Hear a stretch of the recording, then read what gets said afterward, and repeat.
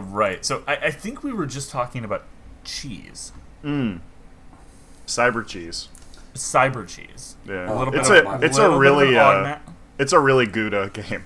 Fuck. My wife was watching a video about how the world's government is hoarding cheese because the dairy industry is so fucked. So there's actually cheese bunkers underground. Bro, And, finally a use for all those bunkers in Romania, huh? It looks like my fucking house in Skyrim. Just wheels of cheese all stacked on top of it. Where's the cheese? I found it.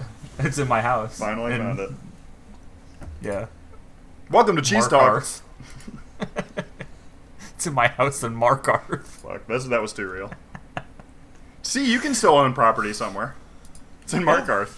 Markarth, that was a smart investment because it's already doubling itself. I'm looking to sell. Yeah, Markarth is a really hot property market because everything is like built in. Like there is no additional like square footage anywhere. No, you can only go up. Unless you go into the fucking Underdark, I guess. But then you're getting attacked by Dwemmers all the time. It's not worth it. And Dwemmers, was it that movie with Kevin Bacon? Yes. Mike Tyson talking Dwemmers. Where you don't want to buy right now, Riften. Yeah, that's true. Riften sucks, dude. That place is going to be flooded with global warming and everything. It's fucked. Yeah, it's just everything about that area is not great. Yeah. Folks, welcome to the We're talking Skyrim. We're talking 11. We're talking Elder Scrolls. Cheese. Yes, we got cheese. We got Markarth. And now announcing a special episode we're going to do on November 11th of 2021, 10th anniversary Skyrim episode. I'm not going to be there because I fucking hate Skyrim. You see, this guy's got unpopular opinions.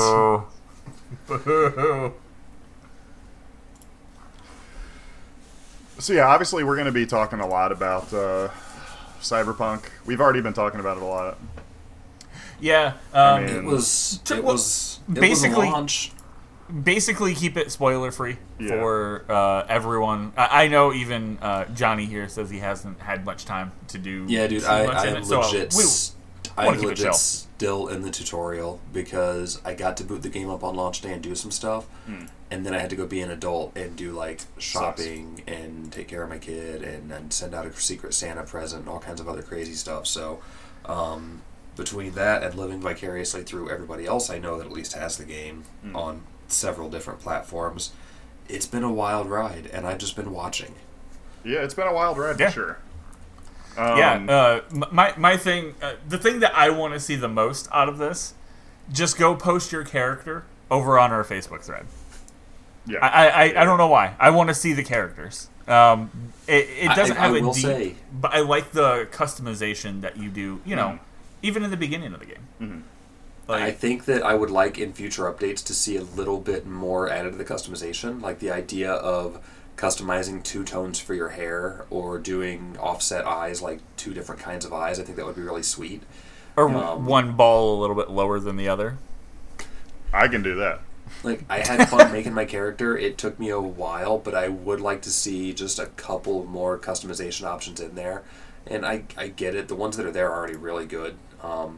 But I would like a little bit more detail and uniqueness in my hairstyle, my hair color, stuff like that. Agreed. Some of the eyeballs, some of the eyes looked really sweet. Like there's like spiral eyes and shit like that. And I think some of those would look dope if you just had one that was like that and one normal one. Yeah. That was something I said almost immediately. Yeah. I was like, why can't I do one and then the other?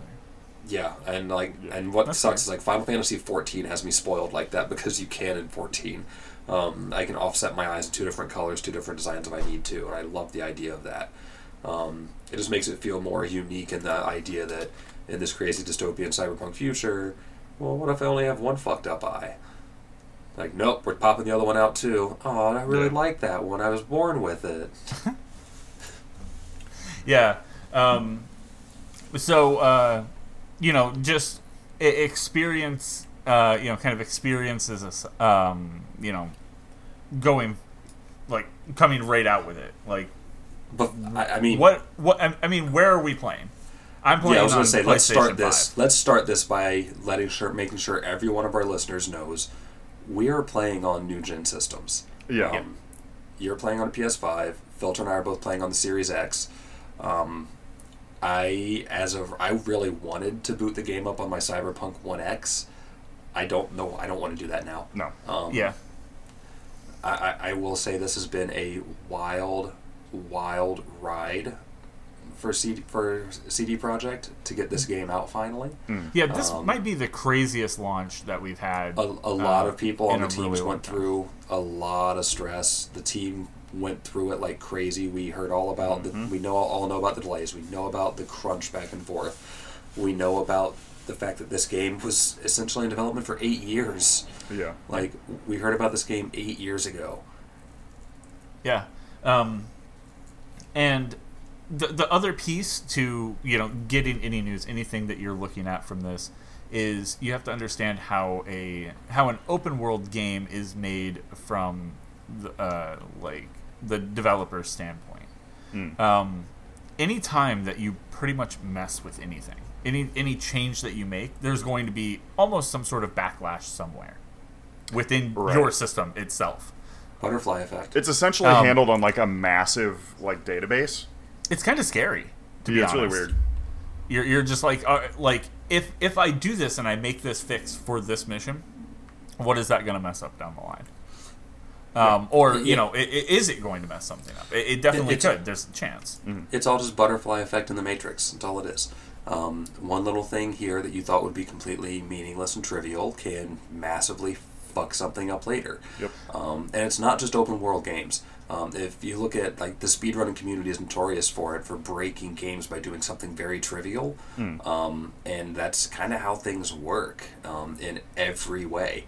So I personally look really forward to the game-breaking bug or glitch that lets you speedrun the game or just completely break something just based on putting on a certain pair of pants with the right dong. Yep. Speaking of a certain pair of pants, we do got the Peaksy Poo popping through the old Gina Renos. Yeah, there's been some little whoopsie daisies with there's been some costuming. amazing features. There was a trouser malfunction. So I got a sick python in here. Anybody know about? So we were all looking really forward to the customization on that aspect of it, and I do like it. I like the fact that it's there. I like the fact that you have the only spoiler I'm giving anybody, you have circumcised, not circumcised, and then you have vagina. Uncut game. I will say you can go mannequin. You can go mannequin. Yeah. Bob's mannequin. I will say, my biggest complaint was already addressed by, I believe it was a Kotaku article, that said that one thing that's really cool about the game is how inclusive it can be in the character creation that way, but then it kind of shoots itself in the foot by assigning your character pronouns based on which voice. Based on the voice. Yeah, that was a really weird move. Really, I personally would love and respect them so much more if they just added a different, one more customization option in there, which is really just he, him, she, her, they, them. Sure. And just give me that. Considering what they have, that's really not just give me that. It's not that bad. They've already kind of gotten a lot of flack for in-game advertisements, fetishizing the trans community. Yep. And unfortunately it's been there for a minute. It doesn't have to necessarily, looking at it objectively, that them putting that in the game doesn't have to necessarily reflect their views as much as it reflects what kind of society they're creating. And they're players, right? I don't know. It's how hard is it really to make these little fixes? There is some kind of weird, you'll see this in any open world game, but there's a lot of, repetition of things. I've seen, for example, certain, ads, I think is a good example. It seems like in my game world there are only 20 ads. And it's did you not have a team of 6,000 people working on this for 8 years? That we have so few ads? Are there only 10 companies? I guess I haven't really paid too much attention to like the ad space. I mean, I've seen repeating ads for sure, but that's kind of how it. I mean, if you open social media right now, well, like, what are the things you're going to find? You're going to find CD. I'm not telling you what I'm going to see when I open social media because I'm not telling you my Google search history. Well, my shit's really fucked up too because I've I like block ads and I'll say like Pepsi ads are offensive, so it won't show them to me. So mine is like heavily distorted. My dog agrees. He's over here losing his mind over. Yeah, over see, it's a smart dog. Mm-hmm. I would never say that. Now, I thought there was some really cool stuff early on when I first got to see some of the scenery, like some of the buildings from up high, and see some of the signs for the different businesses. Yep. There were some cool little throwback references, I believe, to other games and other things in there, and I thought that was kind of, even if it was just visual references, I thought it was really cool. But let's just... Where's mac and cheeses? All I'm finding is ramen spots. Let's just say, for lack of a better way to put it, this is definitely a very fragmented experience. Yeah, fragmented legacy, one might say. Everybody playing this game on each different platform is experiencing something completely different. So, the biggest thing is the game seems to crash pretty randomly. Yeah. It doesn't seem to have, like... a trigger. I can't find a trigger for it. The first time for me that it crashed... there was a mission that was happening, and it's like, go right. And I was like, no, this is the first time I've been able to walk around. I'm going left. And I found some people, and it turns out playing Demon Souls as the last game before Cyberpunk is probably not the best idea. R1 is your light attack in Demon Souls. R2 is your attack button in Cyberpunk. So I walked up to the guy and went to go press the talk button, thinking Demon Souls, and I grabbed this person from behind, and I was like, well, shit, now I gotta break his head, because there's no way out of it. You can't, like, drop. I basically just ripped his head off. Nice. The other dude freaked out and went to go pull a gun. Yeah, he didn't like that. And that's when I went to go light attack, again, in Demon Souls. Mm-hmm. I pitched about 6 grenades into this guy's lap.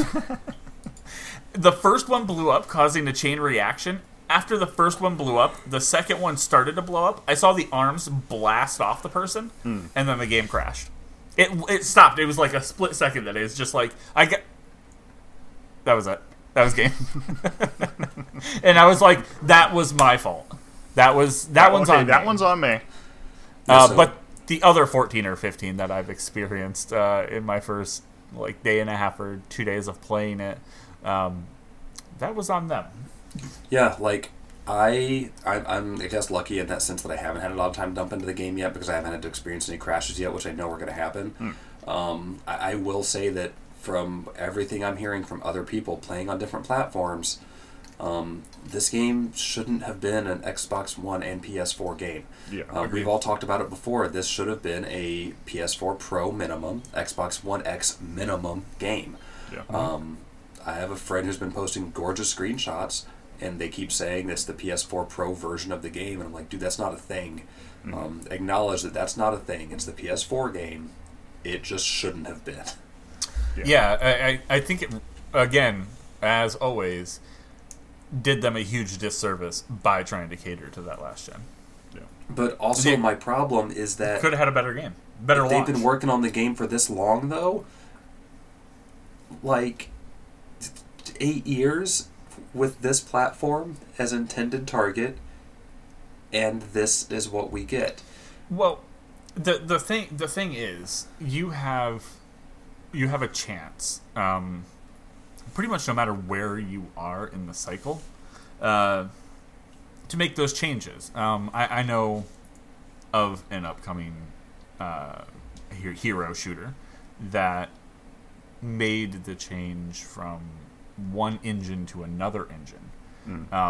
What was the setback? It was about a year. But if they would have made that decision 2 years ago, 3 years ago, knowing, hey, we are going to be getting a next-gen console, they weren't in the dark about that. Yeah. At all. They could have said, hey, this is going to be a system... And that would have helped. I think that would have helped.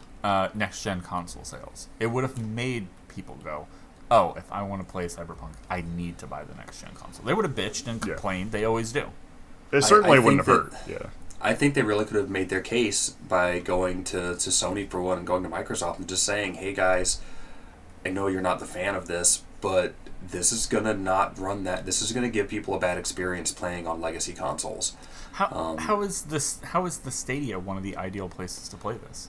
Because you're not playing it at that point. Yeah. I mean, you're playing something it, else but is playing nothing it. you have is running it, and that's what does it. Right. I guess we can let's jump that. So let's kind of start this by saying, in order of the best ways to play Cyberpunk right now, you have ridiculous high-end PC that very few even like I was watching like Linus Tech Tips, and even his like beast of a PC that was built specifically to destroy this game can't do it. There is no way to play this game at the cranked up Optimally, ultimate turned like up to ultra. 11 settings that you would expect PC gaming to do. This is like one of the first times we're seeing even the PC Master Race people be like, dude, I don't have the good enough gear to run that at those settings. I just can't. Because it's with ray tracing and trying to get 4K and all this other stuff, it's hard to do. Now, I mean, I will go out on a limb. You know, like as we said, we're playing on next gen consoles. I think this game looks fantastic, even on, I would say, probably the lower, the bottom rung way to play this game. You know, I'm playing technically like the PlayStation 4 copy of this. Well, that's the thing though, is for you, since you're playing it on the PS5, it's still even better. Right. So right below high-end PC, like super high-end PC, you have, like you guys said, Stadia. Stadia and Xbox Series X are tiered about the same. So that kind of shows you dollar for dollar what these new-gen systems are really capable of, is that I'm, for $500, getting the same equivalent of power out of probably a good $1,200 gaming PC, if not better. Yeah, streaming a gaming PC, basically. So a little bit less than what it could be if it was just in your house or whatever, but still. And then if you look at like that third tier down, you have the PS5, and it's already getting some optimization patches to try to crank it back up to that next level. But then you have PS4 Pro and Series X, and Xbox One X. And then at the very bottom of that ladder, you have PS4 and Xbox One, which, I'm sorry, it feels really rough acknowledging that those are there, because that's not fun. It's definitely like the game is really not optimized. Even like when we're talking about high-end gaming PC, it's just an optimization problem. They need to go in and make a lot of corrections to things. Yeah, they need to tweak a lot. Like if you turn on one little thing, I've heard that Field of Death, if you crank that down, if you turn off the grain filter and the motion blur, then it runs way better, at least even on a PlayStation. But there's a lot of different things that are there. The game throws so much at you that there are a few people out there that can run all of that stuff and still hit 50 and 60 frames and be fine. This is going to be one of those games where if you want all the bells and whistles running, you're not going to hit like 120 frames per second on anything. Yeah, unlike the supercomputer that's able to play Crysis at max settings is not going to be able to handle this. Yeah, and it's like you said, it's an optimization thing. Eventually it will get patched out. That gives me so much hope, though, remembering the fact that we're playing a PS4 game and an Xbox One game. Do they have a couple enhancements here and there to run better on the systems we're currently playing on? Yeah, but they're still not games for our current platforms. Right. So that does give me a lot of hope to when those versions of the game drop. Yeah, and when I was looking at it, we were leading right up to the launch, and I was like, where's the upgrade? And they're like someone actually had to remind me, yeah, there is no upgrade. I was like, oh, fuck, that's right. Yep, Yeah, that's just a patch that's coming out at an undisclosed time. Yeah, and I mean, saying all that, you know, just being, like, me personally, someone who is a consumer of video games, it's still, on next-gen consoles, I think it looks great. I love I love everything that I'm seeing. The characters look. I don't see anything that I'm like, damn. Yeah, like, this looks rough. Even looking at side by side of those screenshots from ridiculous high end PCs and then the console versions that we're playing right now, it's not that one really looks better than another. It just looks different. And it's really the lighting is about the biggest thing that I've noticed on it. Yeah, much lighting better, detail. Much better, like, more realistic shot of somebody sitting in a car with, like, the shade over them, the light behind them, stuff like that, versus a much more lit up version on consoles. So the shadows over the detail are a lot better on those crazy PCs with those different shading effects, and I thought that was really cool. But that's not going to be a big impact for me. I'm honestly, it still feels good. Everything I've done in the game so far still feels good. Even though I've heard very little of it, I love the dialogue that I've heard so far, and I love the world already. Yeah, the world is seriously something to behold. They've done a really good job of just building this environment that it really reminds me. I heard some people comparing this to something like Red Dead, and I don't think it's Red Dead and Grand Theft Auto kind of go on without you. I don't think this quite goes on without you. I think continuing down this path, if they were focusing on, if they take that Rockstar route and they go, okay, cool, here's our fantasy game, here's our future game, and then here's, whatever else. Or if they just leave it at those two.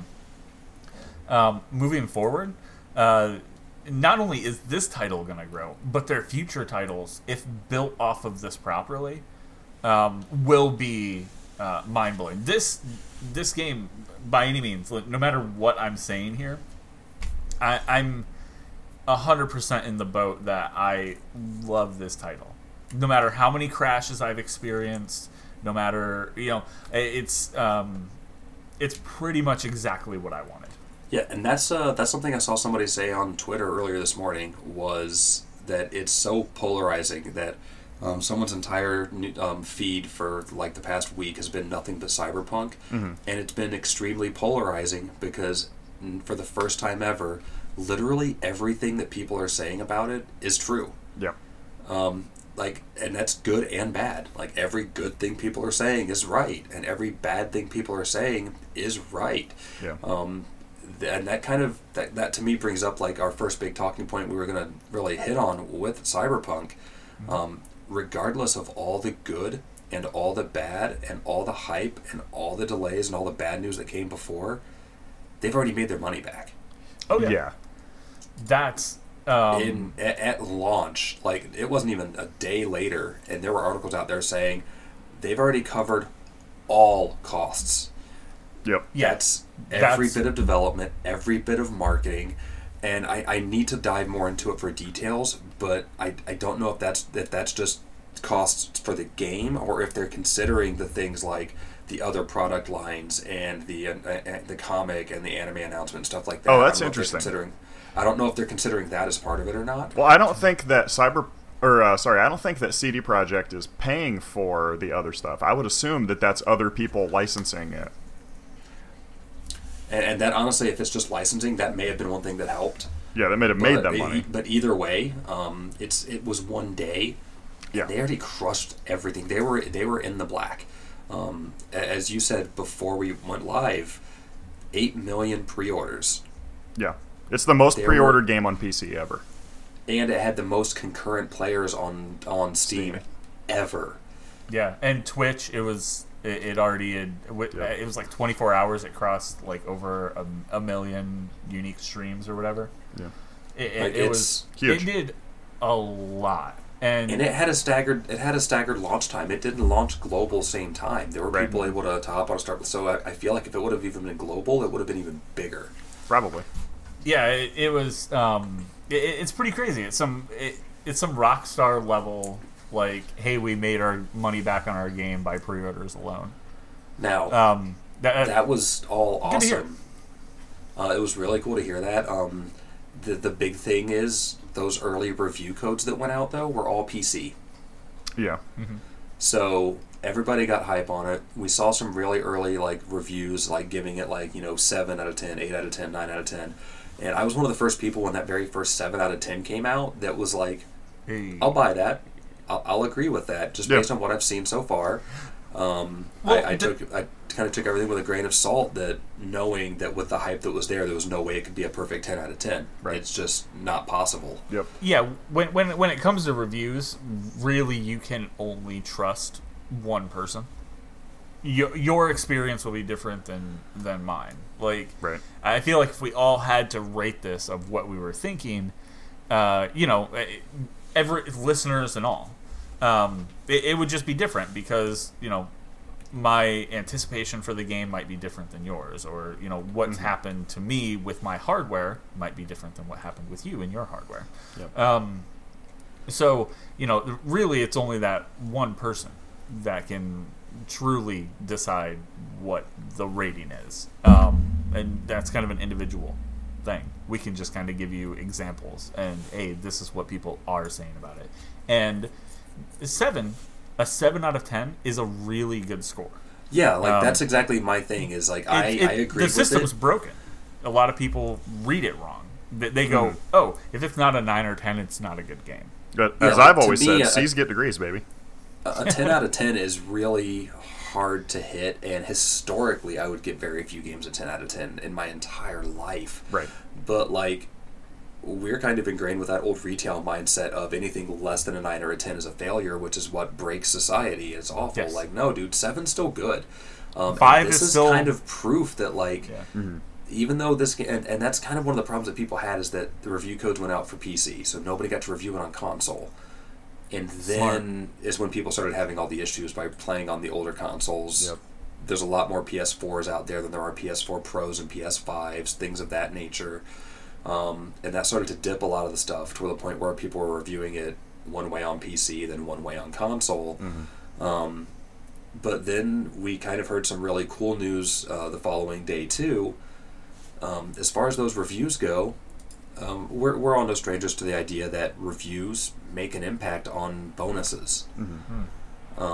Terrible practice in the industry. It's by awful. the way. It's awful. A lot of places, if they don't get good reviews on like Metacritic and things like that, then they don't get bonuses. The dev teams themselves don't. Yeah. The executives are still going to take their big paychecks home for all these sales and stuff. Of course. But the people that worked 60-hour weeks and the people that went through so much mental health crises and family issues because they were trying to get this work done for what they originally had as a passion aren't going to be getting anything out of it because of some bad reviews.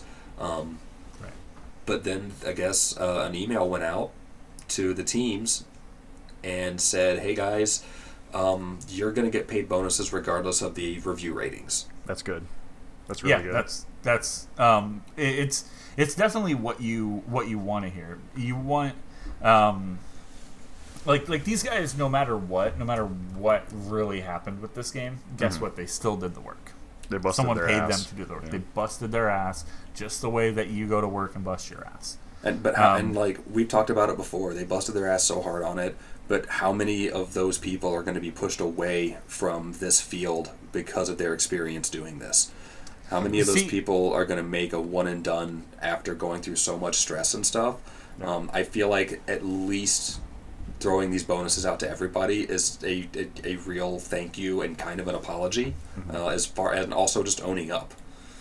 Yeah, I mean, I definitely see what you're saying there about like the bonuses definitely help. It definitely kind of softens the sting. I think if anyone was on this title as, hey, this is one of my first titles, or kind of a one and done situation, it would be a learning experience for them, and they would go, okay, cool, I know not to work for that, not to work for them. It is. I think they would just kind of grow ultimately, and go from there. But definitely, 100%. Like that was such good news. I was so excited to share that news when I found out. Like as soon as I saw it, I threw it in the chat, and you guys both saw it. Yep. Yeah. And I think my biggest response in a couple places I shared it was like, just fuck yeah, like yes, like this is what was needed the entire time. Thank you, like fucking good. And honestly, I don't think it was ever off the table. I don't think that they would have. I think no matter what, getting to the end of this, I don't think they would have stuck to that. I don't think CD Projekt Red is that kind of company. I don't think they're the kind of company that would go, hey, if this gets bad reviews, you guys are boned. Mm-hmm. Well, that's just it, though, is it wouldn't be a matter of you get bad reviews, you guys are boned.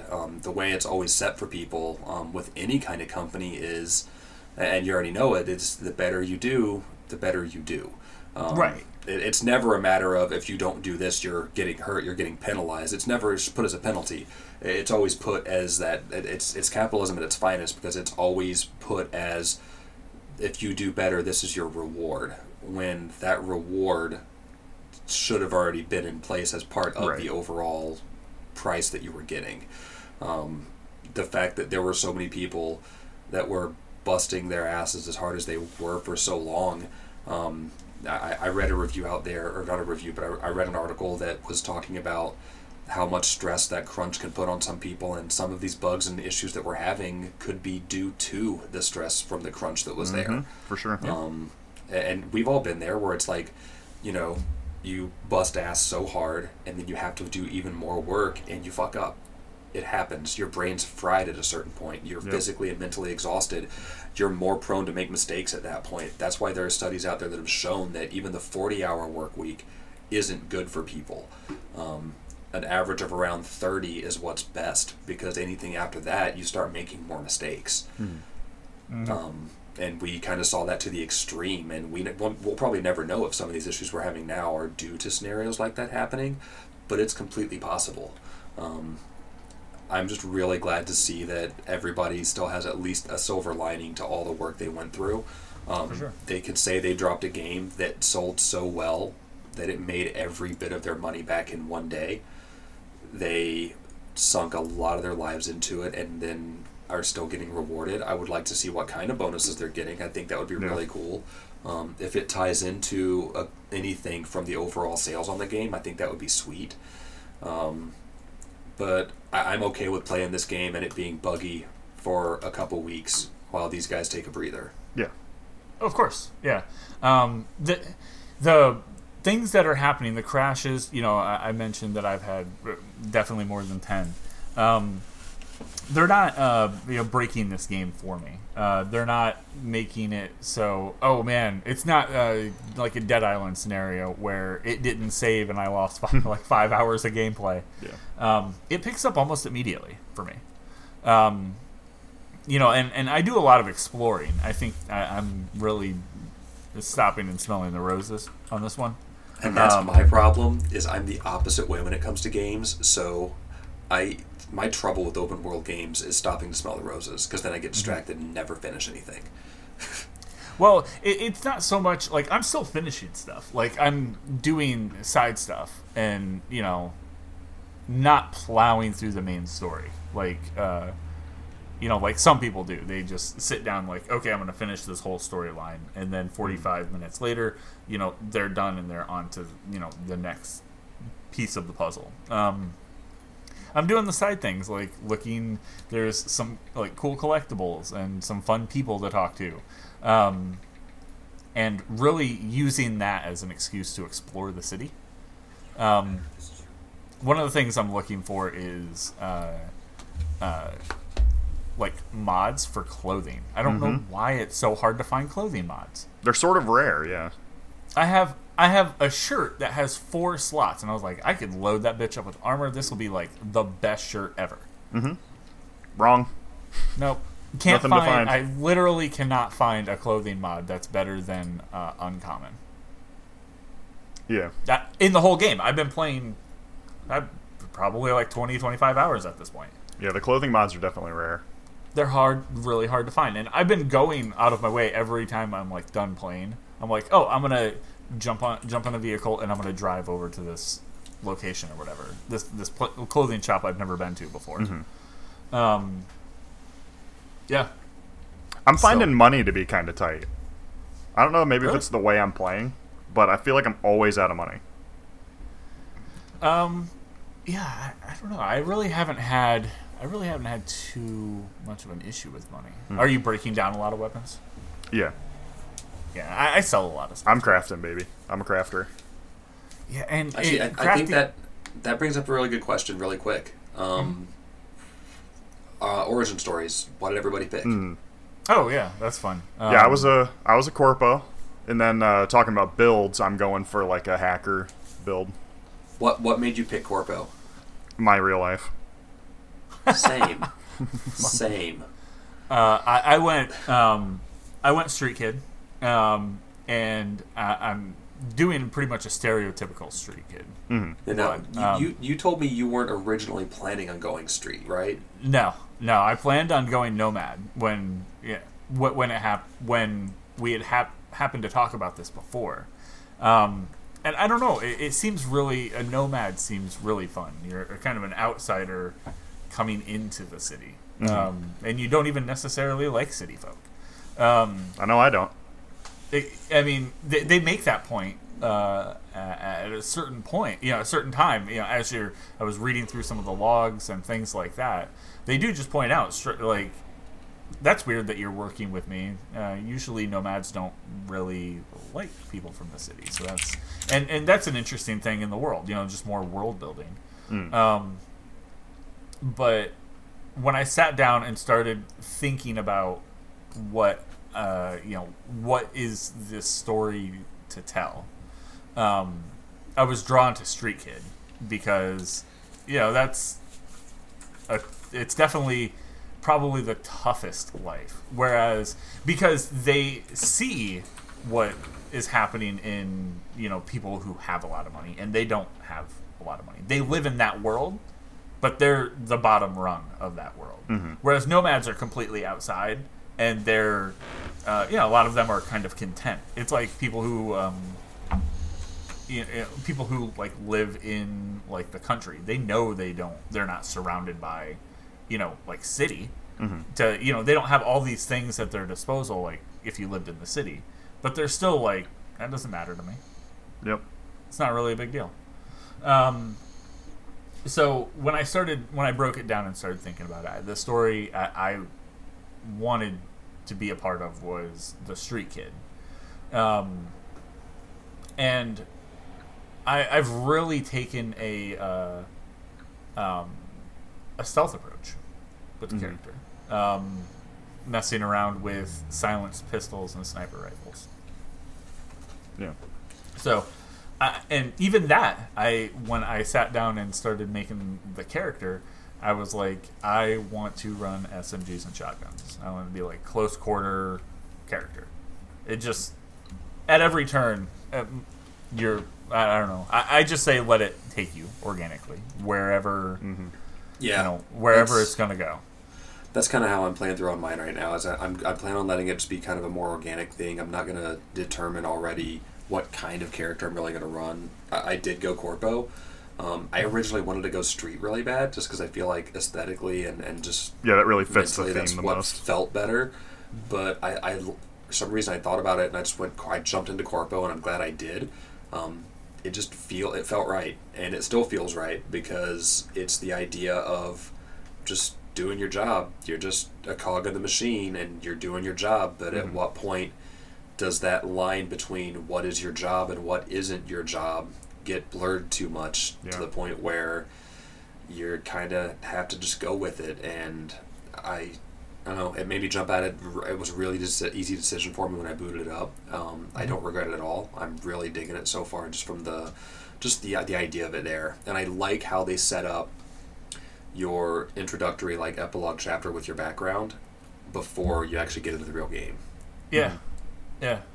I'm interested to go back and see those different like epilogue and see how people meet the where the fates kind of converge. Like up to this point I only know the Street Kid's connection, like how he met people like Jackie. And that's cool. That's cool that it is a different experience. I love that with I really love that with gaming. I know I mentioned it I mentioned it when we've talked about things like Mass Effect previously. Yeah, it reminds me a lot of I guess, like Dragon Age Origins, like the origin stories, like the way that it just changes the whole context of the game. Yeah, like that first chapter is all that matters, and then after that, you're like, boom, here's your first mission to go do your thing. But that's they've done a really good job, like, of fleshing out all of the,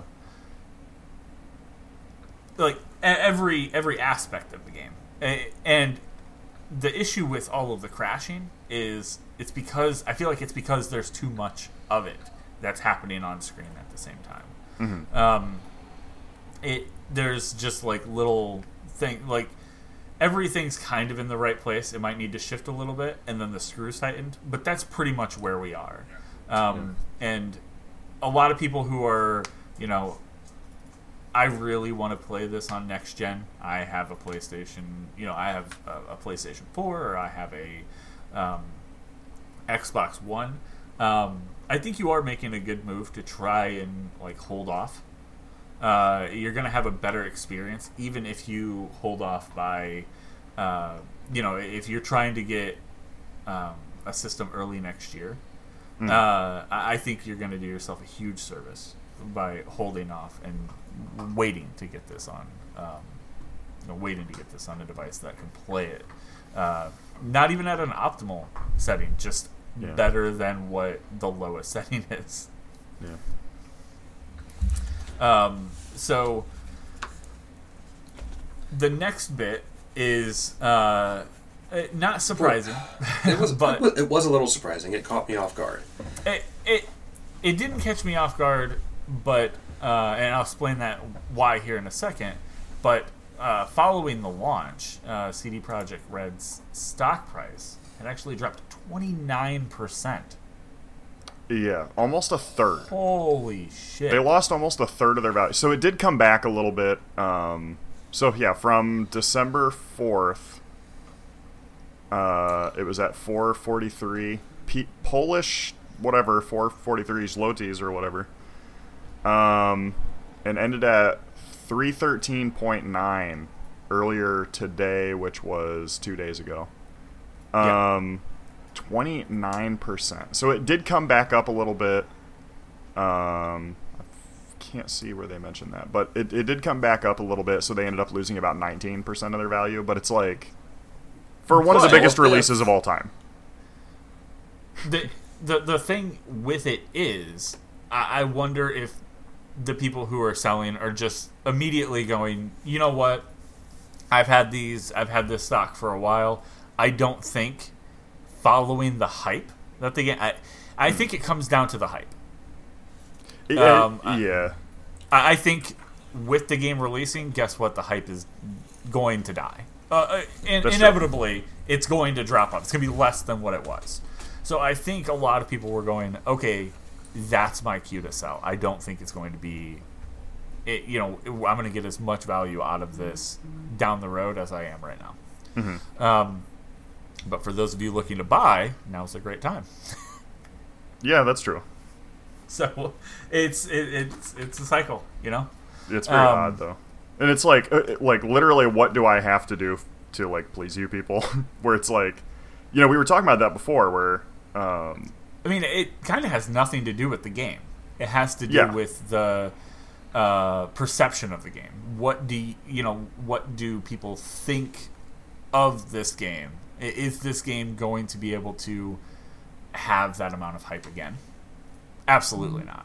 It's the hype train has pulled into the station and is letting everybody off. Yeah. Because you're getting to finally play this thing that you've been looking at since fucking like 2012 or whatever. So I get it. I get it from someone who has not invested but has looked heavily into investing. It makes sense. It's weird. But it is very weird. Especially on the day of launch. I expect I would expect it like a couple weeks later. I would expect it to see, okay, here's a 2-month period. And I would expect a gradual drop. Yes, I expected that's what I expected. Hey, here's a 2-month period. In 2 months, we've lost, like 15 or 20%. I didn't expect it to be 30%, and I didn't expect it to all be in one day. That's the I didn't expect it to be, hey guys, we're in the black. We literally made every cent of the game back already. What the fuck happened to the stock? Not good enough. Yeah. One of the biggest releases of all time. Not good enough. More, again, the CD Projekt Red has another kind of like faith issue. These people don't have faith that they can continue, and that's the story with The Witcher. That guy did I can't even remember his name, who wrote The Witcher, had no faith that the video game was going to make it anyway.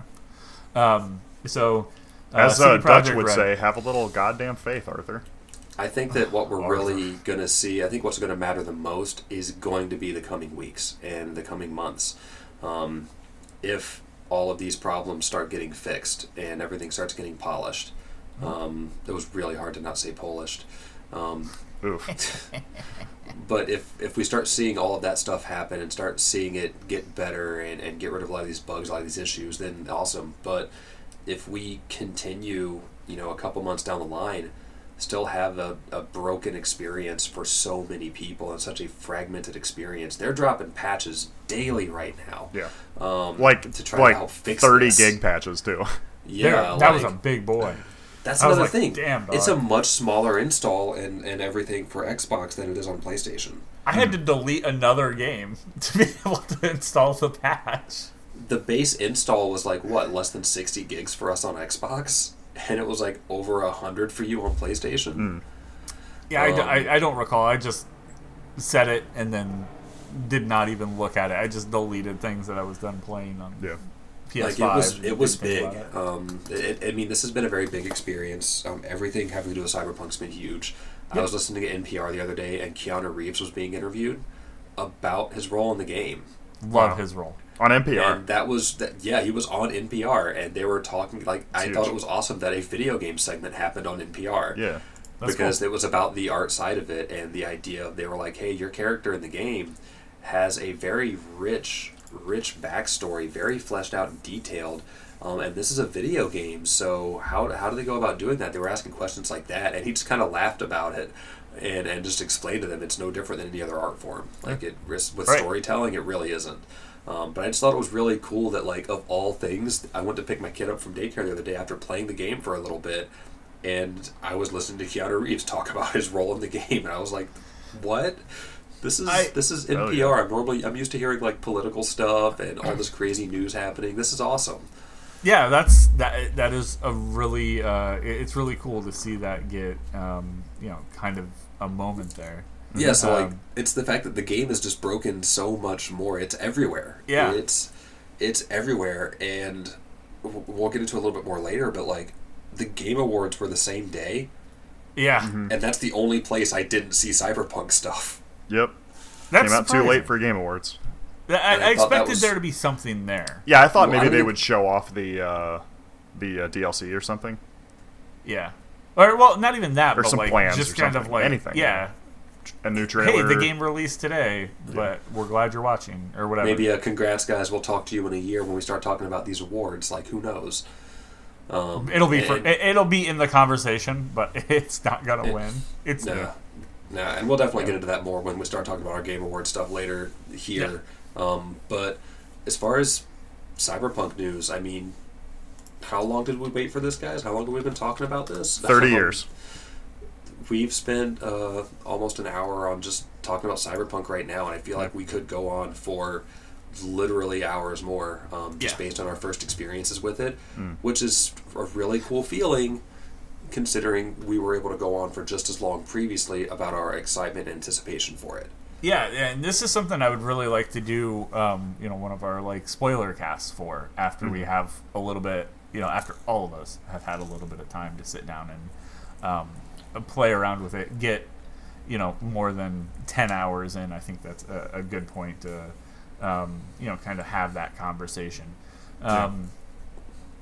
But yeah, there were other things that happened this week. As much as we would love to just sit here and I think continue talking about it, that kind of sums up everything. The bullet points are Cyberpunk made its money back.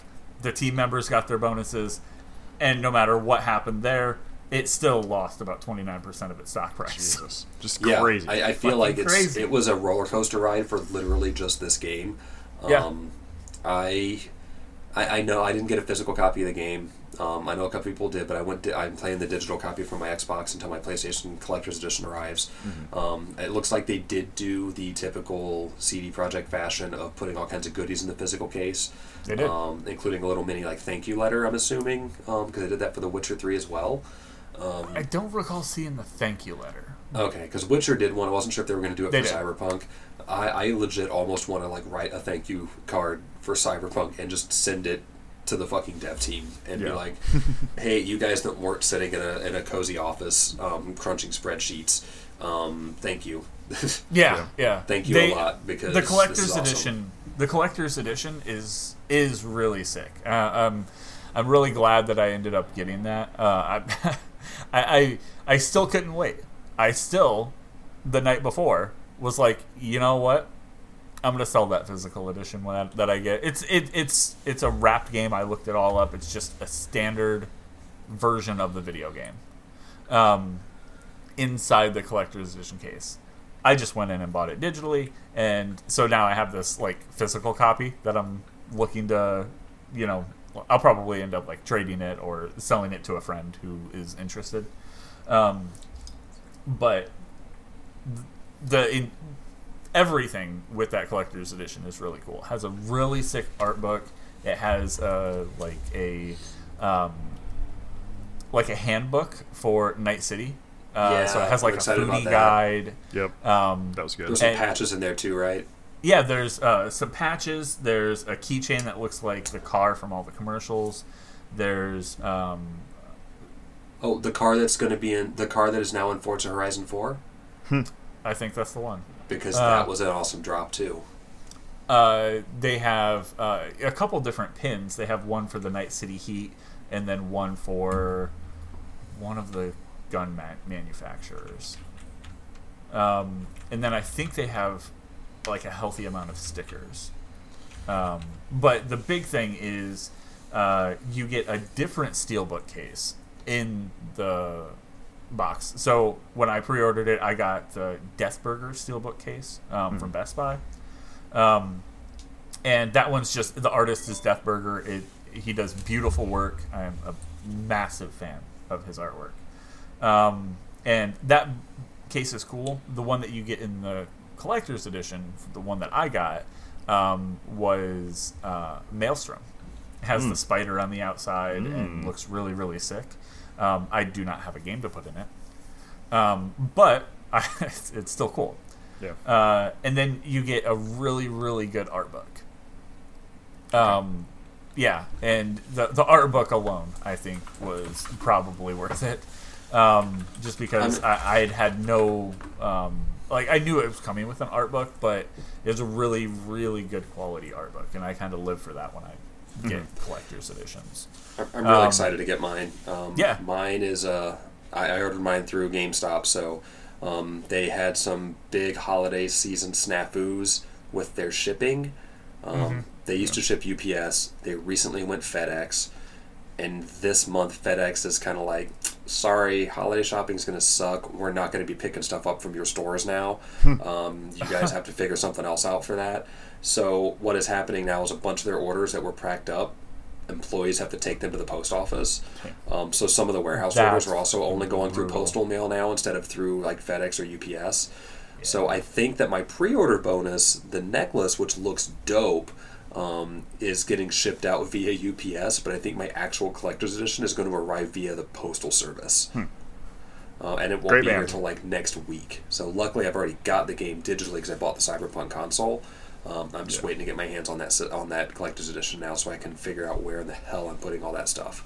Yep. So they did not give you the thank you letter, but the in the collector's edition, it comes in this really cool case. Everything is in this case that's next to the styrofoam that holds the statue.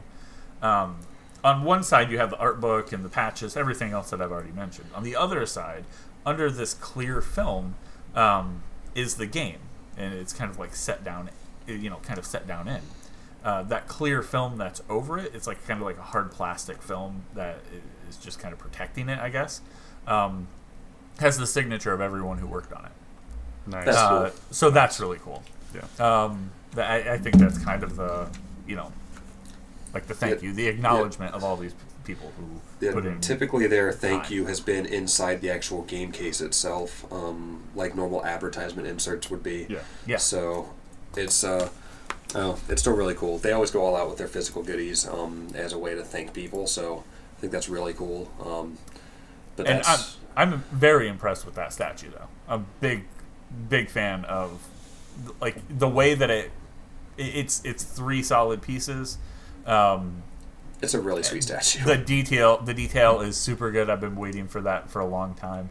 I think on Twitter I was like, hey, here it is, and you're just like, if I'd known you wanted a photo of it, I would have just sent you one. And I was like, you son of a bitch.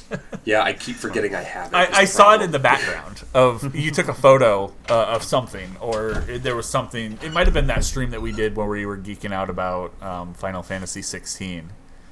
I was watching that live stream. I think it was sitting in the background. Yeah, it's on my Xbox shelf and my bookshelf right now, and I keep forgetting that it's there.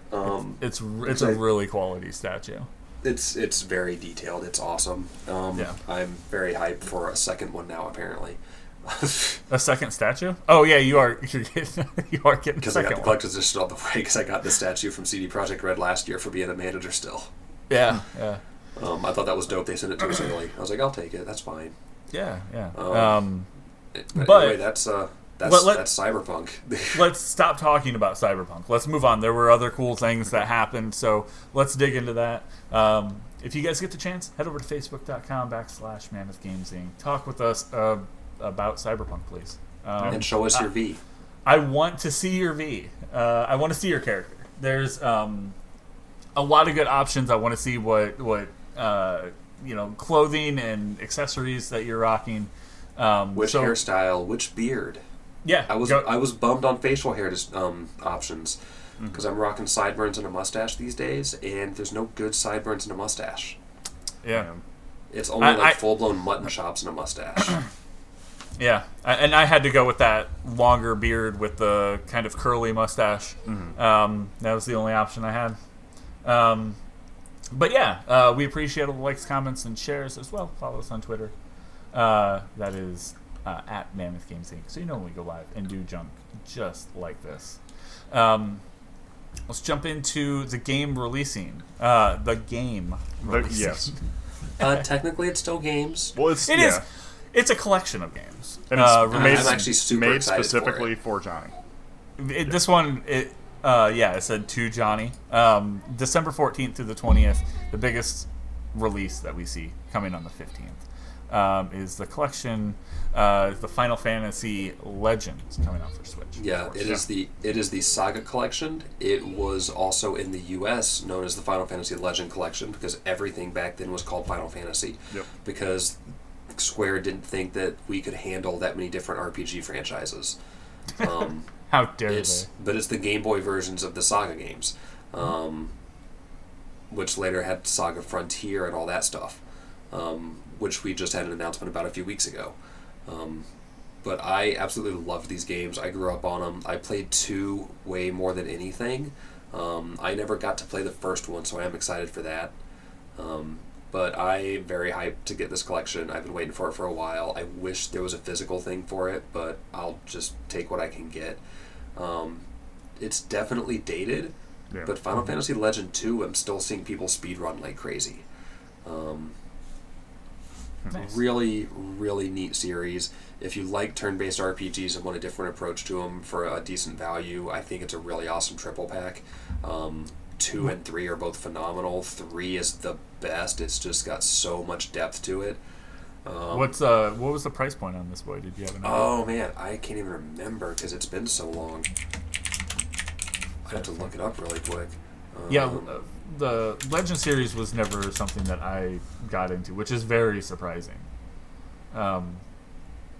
Especially being able to like take that with me. I don't know what kind of pulled me away from that. So they're really good. I did have a lot of fun with them. It's $20. It's not bad. It's $20 for 3 full games. They added a lot of really cool on-screen like overlays to make it feel like you're playing on a retro handheld.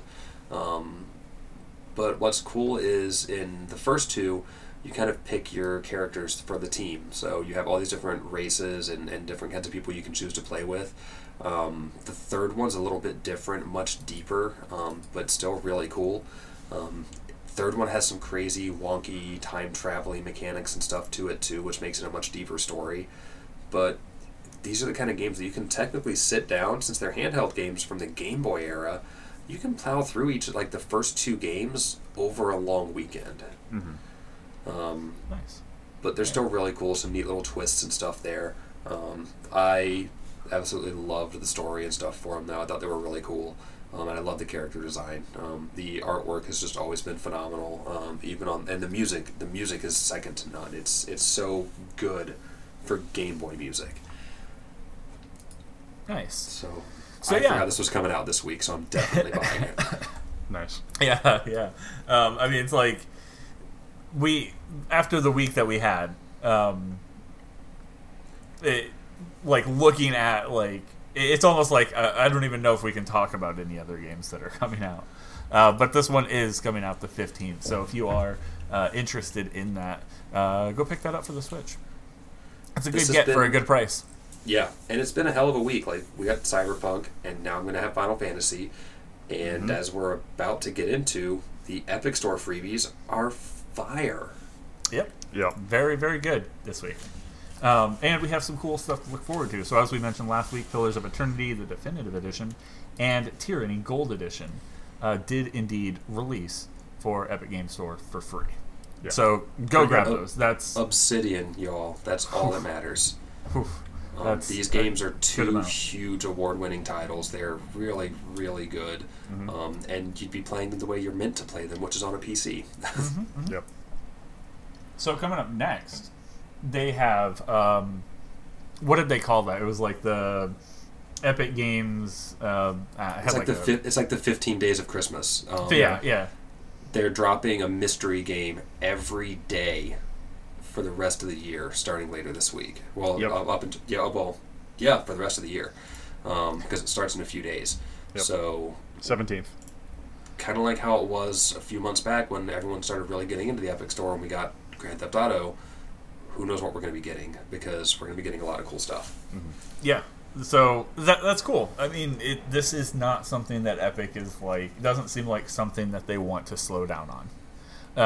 And that's what I was afraid of. I was afraid they were going to get their audience and they were going to go scale back, and we're done.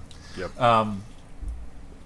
Just keeps growing, and even like we say pretty much every week. Even if you have no interest, you don't have a PC, just go grab these. It's not gonna hurt you to build a collection on a system that you don't. I will argue on that one, though. I did not get the last 2 weeks freebies because of moral conflicts. You got to do what you got to do. You know, I don't remember if I got the last 2 weeks. I'm not taking Mud Runner. I took Mud Runner just because I wanted to be able to laugh at it as I'm kind of going through. I don't think I'll ever play Mud Runner. Sorry, Mud Runner. Your boy's mud running right now. Yeah, mud run into the bathroom. So let's jump into the news. We had some big boys this week. Yeah, we mentioned. Why does this keep happening? Why can't it was the Game Awards. Yep. Yeah. Why couldn't it just been the Game Awards? You know, but no, we got a bunch of other cool stuff that happened. So I think we're starting with the Game Awards, pretty much. Yeah, we'll start with the Game Awards because we can pretty much plow through it. A lot of the stuff was already announced previously, but it was in places and times that everyone just forgot about it. So there's definitely some new stuff in here and some stuff that feels really new. And then there was some stuff that just felt really familiar, and then I thought, I've heard that. Where do I know that? Oh, yeah, that's like 8 months ago news. Yeah. So to start, one of the big things, they teased the new Mass Effect. So just for pure transparency, I did not end up watching the whole Game Awards. This is the first time in probably 5 years that I was not glued to my computer screen watching the Game Awards and doing like live tweeting and sharing. Had some other things that I was doing. So some of this stuff might even be a little bit newer for me to check out too. But I did hear about a lot of the really big things that were announced. And one of those was the next Mass Effect had, I guess, like an official teaser trailer. So yeah, when we heard that all of the senior leadership was leaving BioWare, they did say, yes, we're still working on Dragon Age and Mass Effect. So that was the first thing. When someone mentioned it to me, they didn't know I wasn't watching. And they said, holy, a new Mass Effect.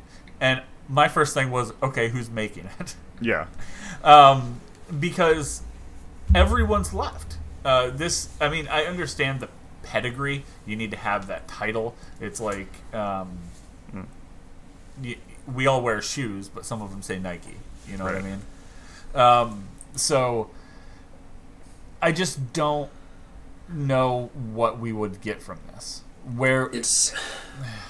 You're bringing up a really neat point, and it's going to be kind of looked at in the reverse way in a couple titles. Yeah, okay, yeah. It's like, I get what you're saying, which is like, can we really call this Mass Effect? Because, like, in name it is, but in substance, is it really? Yeah. And I get what you're saying there. And remember, I never was a big Mass Effect guy. I could not get into the series because I have to play things in order. And as everybody has told me, Mass Effect 1 sucks compared to the rest. Yeah. And it's not even that it's bad, it's just that it's nowhere near as good as the ones that followed. It really just did not age well. Yeah. It's part of the problem. I look forward to it getting re-released and hopefully having some nice quality of life updates. I'll get into it. Yeah. But I'm that person that even enjoyed Andromeda because at least played well. Right. Yeah. And I think I enjoyed Andromeda too. It was one of those games that I got much later. I did not pick that one up day one. Smart. I took time off work to play Andromeda. That was a brutal week. Yeah, oh man, I thought this was gonna be like a mini vacation, but shit. But yeah, it's what I'm getting at is, at what point do you have to do something else with your company, because the company's not known for what it was known for previously. Right. So what would you say they're known for now? What would we what? What would you say they're known for now? High-profile people quitting. Yeah, I would say people exiting very fast. Yeah. No, I would say they have proved to us that they can make good gameplay. I think they need to work, and I think it's kind of a leadership thing. I think they need their leads to be more connected. It doesn't have... There's a line here when you're looking at, let's create a video game. On the left, you have your indie game. A couple people. Maybe even one person. We have friends that have made a game from beginning to end themselves and released it on systems. Dude, look at Axiom Verge. On the other end, you have something that is too many cooks in the kitchen. I think BioWare got to that other end. And there were just too many strong opinions in the room. And those strong opinions said, hey, well, it's time to go then. So when that happens, it's like these people that were really, really they were the glue that really held together what this team can do. And people were looking to them. What do I do to make this good? I'll say they're gone. With the way you put it, with too many cooks in the kitchen, I think Anthem was that perfect example. Yes. And if you do keep with the kitchen and cooks analogy, it was that, yeah, you had all of these different people that were really good at different things, making their own dishes, but when it all came together, it was not a good meal. Nothing went well with each other. Yeah. Like, nothing paired properly. And that might be because the head chef bounced before serving came up. He was snorting crack in the bathroom. Yeah, again. And And I think a lot of that comes down to strain and stress. We see a lot of these guys that have left go, you know what, I'm going to start my own thing. I'm going to leave. And we even see people that aren't big that worked at EA. I would, when we could get together, would frequent an Orlando local thing called Indienomicon. And a lot of the guys are like, yeah, I used to work at EA, and now I have this Kickstarter that's coming up, and I'm working on this game with 3 other people. And they left because it's like at some point your creative freedom is just taken away, and it's not like nothing that you would have made for this game is coming through, and that's why those people leave. And that's because there's too many people that are too high up that have no idea what's happening on the creation process are making decisions. So I think BioWare and EA and Mass Effect and Dragon Age and the like, they are pretty much the number one offender of that. There's people just too high up making too many decisions that they have no earthly business making. I've always said it. Do not let the development team name the video game. That's how you end up with Murder Hobo Shotgun. I worked on it. Not great. Not great. Sounds like it would have been amazing, though. It had nothing to do with murder or hobos or shotgun. It was almost Legend of Zelda dungeon crawler. I don't even that. And I brought it up every time. I'm like, are we really? You guys really set on that name? They're like, oh yeah, of course. And I'm like, of course you are. So, what are you gonna do? So that's why they bounce. So it makes sense.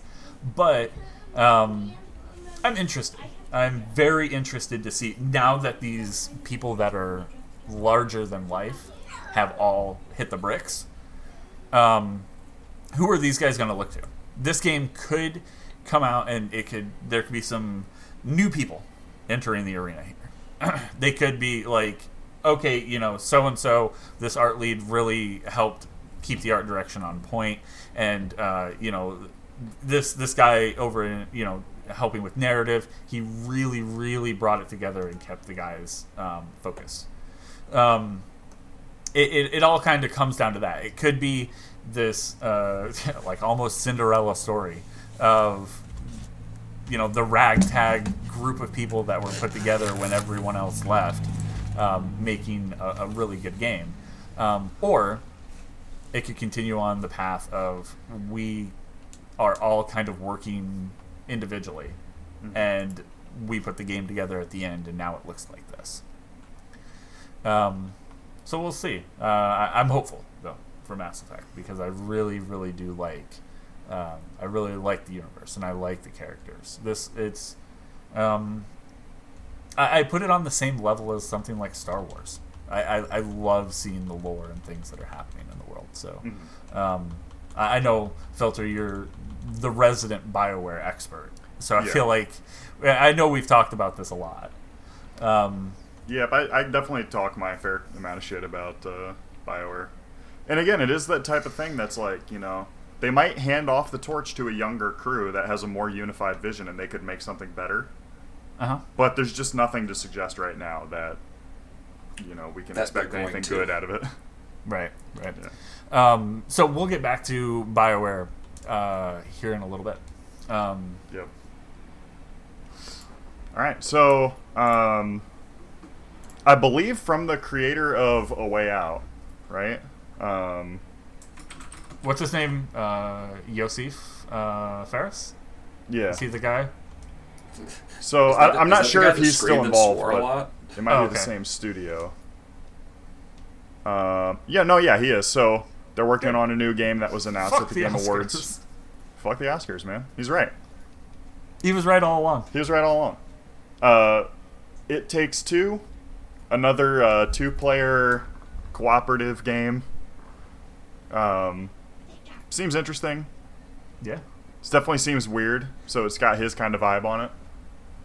Yeah, A Way Out was a little more Serious. A little more serious. It really tackled. It felt like it was kind of bringing this, not forced multiplayer, but it really like heavily. You want to play this with another person. To something like I don't want to say like a Telltale game, but something like a Don't Nod game. Yeah. And it seems like they're kind of sticking to that. You know, they're leaning a little heavier on the narrative, which is cool. This looks fun. This is literally my first time seeing it. I like. It looks like a little like action platformer, where it looks like it has something to do with a couple for sure. Yep. So that's kind of uncharted territory. I feel like I don't feel like we get a lot of like husband and wife teams in games. Yeah, that's interesting. I think somebody referred to it as Divorce Simulator 2020. Hell yeah. Y'all ever watch A Marriage Story? 2020. But this yeah, cool. it looks fun. It kind of reminds me of things that we've seen in the past. Their game, and as well something like what was that? Unraveled. The second Unraveled. Yeah. I'm really digging that Book of Love's mustache and eyebrows. It's purple. I don't know if you get the chance, go check out the reveal trailer. But yeah, it looks like this one's coming out March 26th. So not too far off, actually. Interesting stuff. And speaking of interesting stuff, oh boy, here we go. This next trailer threw me for a loop. I had no idea what it was going to be about until I got like halfway through it. I still have no idea what it's going to be about. Looking at the trailer, I wouldn't have been able to tell you that that this is a cinematic for Ark 2. That was announced. Starring. Go ahead. Do you have a Vin fun Diesel. name for him? I was trying to think of one. Vast deference. Here on screen. Vernandin Diesel. Mark Sinclair. Your boy Mark Sinclair. Look him up with hair. He's definitely ethnic. It just looks like it's going more of a narrative route instead of the classic like survival aspect. But that could all change. Who fucking knows anymore with these teams? My Vin Diesel is gonna be a Neanderthal with a massive dick. It sounds like you're playing Cyberpunk. Yeah. Yeah, it looks interesting. I really do like the prehistoric stuff, I guess. Games kind of rarely broach this topic. I really liked Far Cry Primal. I liked Horizon Zero Dawn. I like that kind of vibe, that low tech, tribal. Yeah, stuff. A little more hands-on. Yeah.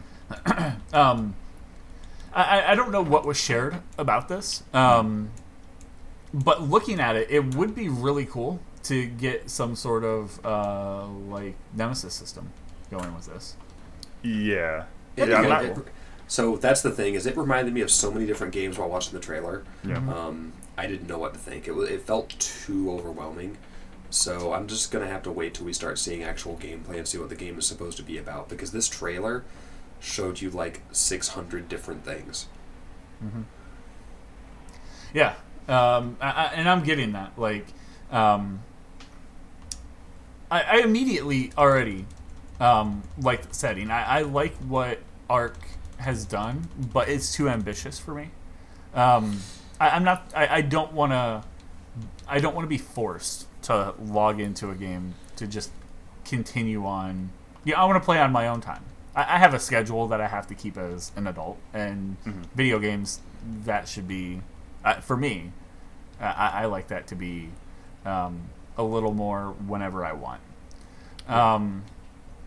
So, having to log in every day in Ark and make sure my animals are fed so they don't go away, or make sure that, my camp hasn't been raided or whatever.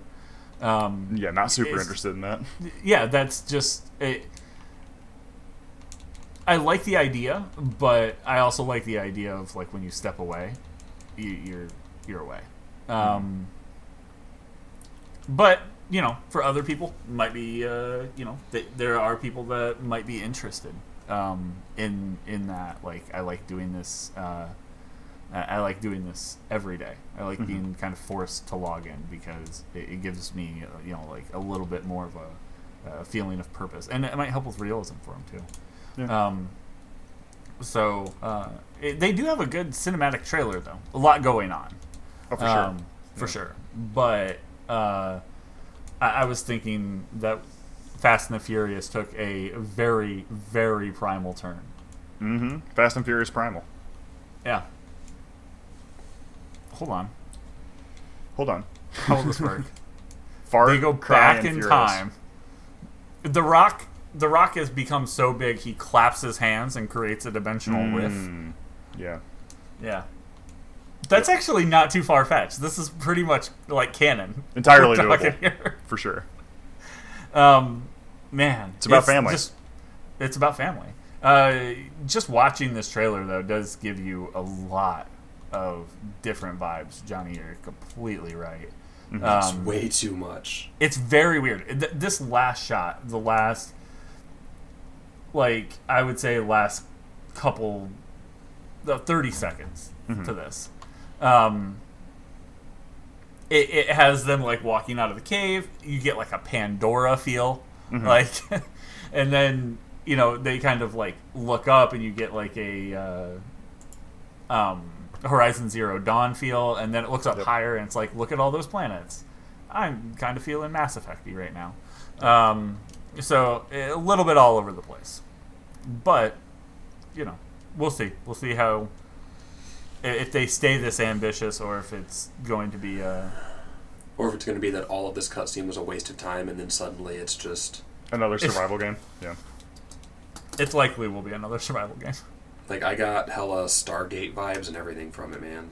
Yeah. And then just like this, I was like, oh, it's fucking Ark 2? Prehistoric Boogaloo? Yeah, it's weird. It's definitely weird. I kind of like that name. Ark 2, Prehistoric. Survival Devolved, am I right? No. Okay. No. I don't know. I don't know. Guys? All right. Johnny, you added this one last. The next trailer that pops up immediately on YouTube is for Perfect Dark. So, by the way, they did announce a Perfect Dark. I don't think we had that one like listed here. No. But if you guys have any, if you guys are aware of what Perfect Dark is, you'll probably be like, okay, that's pretty cool. If you're unaware, pretty much it is GoldenEye's competitor. Yeah. Back in the day, that was the other GoldenEye. It was like, I don't want to say the Wish version of GoldenEye, because the game was really good. I really liked Perfect Dark. But, of course, GoldenEye will be the one that will be remembered. So, yeah. So there is a Perfect Dark 2020 trailer from the Game Awards, so go check that out. Johnny added Seasons. What's going on with that? Yeah, Seasons is pretty. It's really pretty, but that's really about it. It's just, I don't know, it's another one of those like storytelling through traveling. It's a walking simulator, except you're not always walking, you're actually riding a bicycle. Hold on. So it's a bike simulator. I'm interested. It's super pretty though. Like, that's honestly really what got me, is it's gorgeous. Yeah, I'm trying to figure out where I know this style from. It looks like a bunch of styles kind of mashed together. Into the Spider-Verse. It does have a Spider-Verse vibe. Yeah, it's really weird. It's just, it's titled as, the video description on YouTube is Season, a third-person atmospheric adventure bicycle road trip game. Hell yeah. Through the eyes of a young woman from a secluded community, explore the world for the first time, collect artifacts and memories before a mysterious cataclysm washes away the world. Damn, don't you hate when a mysterious cataclysm washes away the world? And it doesn't look like it's our world. It's a little different. Maybe it was. Maybe it was. Yeah. And I like the wide guy. Sold. I can't believe Kylo Ren is in this game. All right, that's folks. That's the show. We did get word that if you're like me and you haven't played Disco Elysium yet, there is a final cut coming out March 20th. Or even if you have played Disco Elysium, the final cut is coming for free. It's a free upgrade for existing owners. Then it's coming to the Xbox and Switch. The upgrade is adding a lot of new content to the game. A new political vision quest allows you to go down roads that didn't exist before. A new area is available. There's more to discover, more characters to meet. 4K and 60 FPS, obviously. On the Switch, and it's adding voices to all characters. Which there were some voiced characters before, but this is adding full voice. Cool. So if you go and pick this up, I think I saw that it was actually on sale. Pretty recently. Get the free upgrade, baby. It goes on sale a lot. That free upgrade. Yeah. It's definitely incentive. Let me see. I know I saw it was like. I thought it was earlier today. I saw that it was on sale actually. I don't know. I might be wrong, but yeah, that's a good thing. I love that more and more places are doing that. They're like, hey, this. We know you guys are expecting some sort of update, and here it is at no additional cost to you. That's definitely, that just kind of feels good. So it makes you want to invest more in, in the company that's providing that for you. All right. So back to BioWare. Love to see it. Dragon Age 4 is not dead. You cannot kill it no matter what you do. Yeah, well, it's a dragon, so dragons are notoriously tough to kill. It keeps dragging on, am I right? So, they had another trailer for what we saw last year, which was, what was it, like Fear the Dread Wolf or something like that? Yeah. So, now they're just straight up calling it Dragon Age 4, which I'm happy to see. So the subtitle thing kind of sucks. Yeah. And this is another cinematic trailer. So in the previous one, they introduced Varric. Spoiled it. In the previous one, they introduced the Dreadwolf Solus. In this game, in this trailer, they reintroduced Varric. It's definitely going to be set in Tevinter, which is what we heard about before, and they show some shots of a Tevinter magic-fueled city, which is very good. God, I hate all this Tevinter weather we're having. It's been really some Tevinter-y shit going on. So, that's definitely cool. Looks good. They kind of like poke some fun at the previous games, which is a little weird. And they show Solus again, and that's all you get. New logo. Yeah. So it kind of does lead that question, like, when are we getting something concrete? Yeah. Is that a possibility? Not happening. Because as far as I know, there was nothing announced at all. Yeah. Basically, aside from, hey, at this rate, we're going to get one character a year until the entire cast is fleshed out. Right, so that could be like 15, 16 years. And then we're going to have a cyberpunk-ass wait for, like an 8-year stretch where we're waiting on the game. I will say I really did like the shot of on the ground between the feet of the armor. Yeah. That's a great shot. With the big battle turtles approaching. Yeah, the battle turtle, yeah. But yeah, I mean, they are kind of setting some stuff up here. I do really like I think the thing that really, really pulled me away from 2 is just the way that the city felt. Mm-hmm.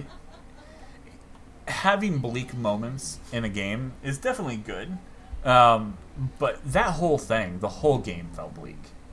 And I personally didn't care for that. and I went it all definitely in on that guy. it definitely ran into that common problem where like you're facing down the apocalypse, but you're constantly like, go collect 900 fruits, and it's like, okay, why would you do that? I have better things to do. The earth is literally ripped in half.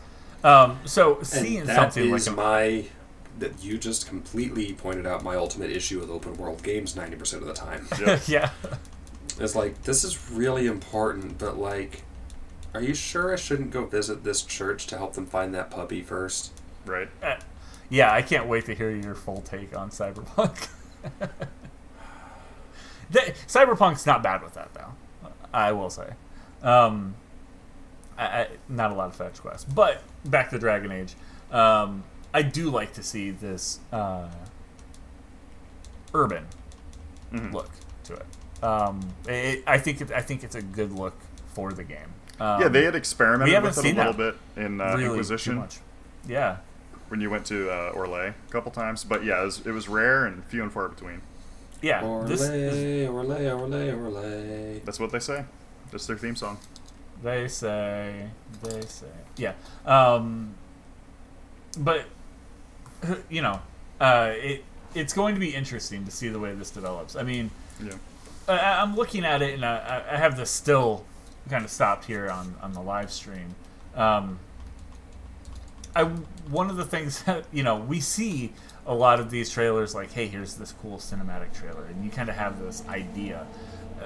Back when we were first getting like trailers and things for Cyberpunk, we saw a lot of flying cars, and I can count the number of flying cars I've seen probably on my one hand in the game.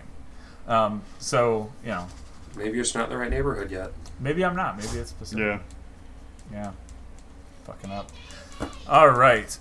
So Back 4 Blood was announced as well. Sure was. Yeah. So a trailer started up, and I was watching it, and I was like, man, these Left 4 Dead mods are getting really crazy. They're really going all out there. It wasn't a mod. They're like, not a mod. Turns out it wasn't a mod. Turns out it was just Left 4 Dead 3. Yeah. But they skipped 3. They have... Is that the joke? To 4. That's the joke, right? I'm not being an asshole here. Yeah, you're not allowed to release 3s on when you work with Valve.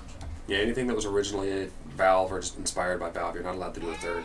Well, Left 4 Dead 3 was Evolve. Folks. Folks. I mean, from what I'm seeing here, it looks cool. Yeah. I really like... more than like, I love the Left 4 Dead trope. I love playing the Left 4 Dead game. It's really good. It's something that's forever installed on my computer. That's one of the few things that I'll play in multiplayer. Yeah, he will. I played it with him. Mm-hmm. Many have. I don't know. Is this going to... Do you think that this will be... I don't think it can live up to the hype. No. It'll have its own crew of people that it appeals to. Sure. But realistically, the big reason the Left 4 Dead games are as big as they are now is because now they're cheap.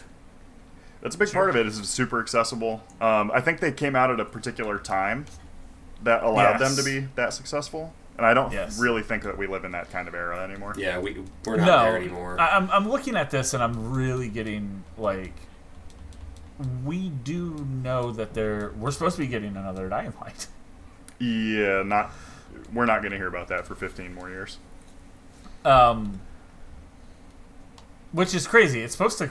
Did it get bumped? Did I miss the memo? Yeah. It got bumped from the Holiday 2021. 2020. Yeah. Oh, no. I knew it got bumped to May or March 2021. Yeah, but there has been no news about it. So there's been zero news, so that's kind of scary. Yeah. I don't know. Yeah, we do live in a very different world, so I'm interested to see how something like a new Left 4 Dead is released. Who's officially working on this? Did I miss that? On Left 4 Dead, Back 4 Blood. Yeah. It's I'm getting that. What are they called? Turtle Rock. I think it's Turtle Rock. Turtle Rock and WB. Yeah. Okay. And and that game's been there for a while. Alpha comes up next week, but I remember this is one of those games that I remember reading about in a Game Informer like beginning of the year. Mm-hmm. Right. Okay. I'm actually interested. I'm interested in that. It could be really cool. Yeah. Yeah. I'll actually probably get at you guys earlier, like as we get a little bit closer, and let you know, like, hey, we should get together and play. All right, so we have 2 more things that were kind of shared over there, and then we'll get to the winners. I think Johnny, was it you that was talking about the Callisto Protocol? Yeah. So Callisto Protocol, if you just hit the trailer, you'll see exactly what I mean. I got really excited really fast for it, and it's just visually right off the bat I was kind of speechless because I knew what was happening. Beginning of the trailer, watching the character kind of like stand up and see like this really creepy environment. But if you look at the back of the dude's neck, that is exactly what made me hype right off the bat. Yeah, you see something kind of run in the background. He has like a jumpsuit on. He's like a prisoner, right? Looks like it. Yeah, it looks like a little jumpsuit style thing. He's on what looks like a really crappy little cot. You've got the really cool little like hologram person that was there. All of which looks very familiar. Yeah. And then the big robot showed up and was kind of confusing to me, so I was like, oh, maybe I was wrong. Yeah, maybe that'll throw you off. And then the big creepy thing in the background kept getting closer and creepier. And the dude's health gauge is at full, that's nice. And then, this stuff went down. Damn. Yeah. That thing just straight up ate that dude. Yeah, it has kind of a liquor vibe from Resident Evil. Yep. Just mouth open, screaming at this dude that's backed against the bars. He has nowhere to go. Yep. Yeah. And this gave me very big Dead Space vibes the entire time, especially once I saw the little thing on the back of the dude's neck. Yep. Yeah. And there's a reason why. It's them. Because it's them. Yeah. Yeah. Striking distance. Not a great name. Nah. Not great. I guess they couldn't call it said days. Yeah.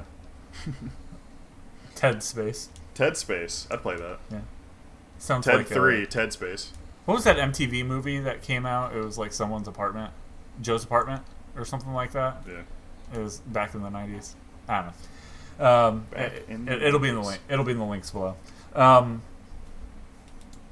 yeah, that's cool to see them moving somewhere.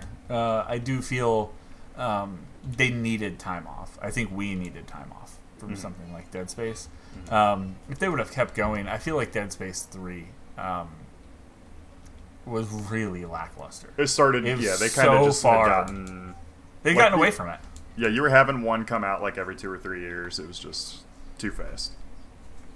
Once you add multiplayer to a horror game, all of the horror aspect of it's gone. It's hard to maintain a horror game with 2 people because you guys know you have the upper hand. It's hard to feel helpless when you know that you have some sort of backup. So that's something that we'll keep an eye on. I'm hoping they change the name from Callisto Protocol. Yeah. And unless we find out what the Callisto Protocol actually is. Yeah, if that is like that's what we do when we like decide to burn an entire planet, because it's like, well, we lost it. Time to activate the Callisto Protocol. That'd be cool. So, like, that could be cool. Once we have once we have a reason for, once we have meaning for this title, that will probably make a huge difference.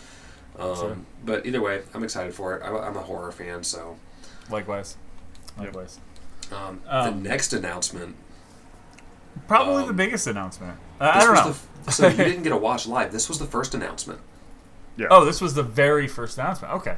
Yep. That's why I saw it so early. I was out, so I didn't get to watch. I didn't watch any of this, like I said, at all. By the time I got back, it was completely over, and I wasn't in a place to watch it on my phone.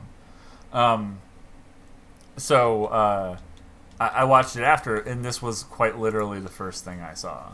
Super Smash Brothers. Super Smash Brothers Ultimate was talking about a new character. Yeah, we knew they were dropping a new character. They told us earlier in the day. It was It was kind of a one day like notice thing. Not even. They were like, "Hey, new character announcement tonight. Here we go." Mm-hmm. Yep, real fast. And it starts off by showing characters being knocked back. Your classic battle. Yeah. They're looking up at the final. I don't remember what that thing's called in the sky. Basically, I think that was the final boss, right, for Ultimate. Yeah.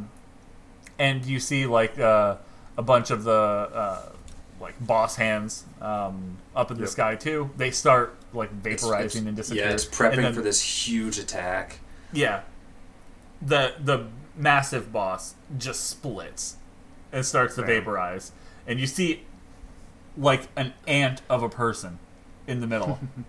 And then it gets closer and starts to pan up, and of course the first thing you see is the tip of the blade, the feet.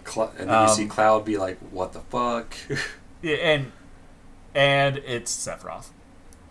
Yeah. My favorite is that he descends into battle. Yeah. Yeah. So you asked, and they delivered another sword wielder. Finally. Yeah. Asking for so long. And this one sword can reach across the stage. So that's fun. Yeah. But yeah, he's gonna add some variety, I think, to your typical Smash tournaments and characters that people play seriously for Smash. Mm-hmm. And I'm glad they brought more sword fighters out. We were running out. Yeah. But seeing the trailer is something to watch.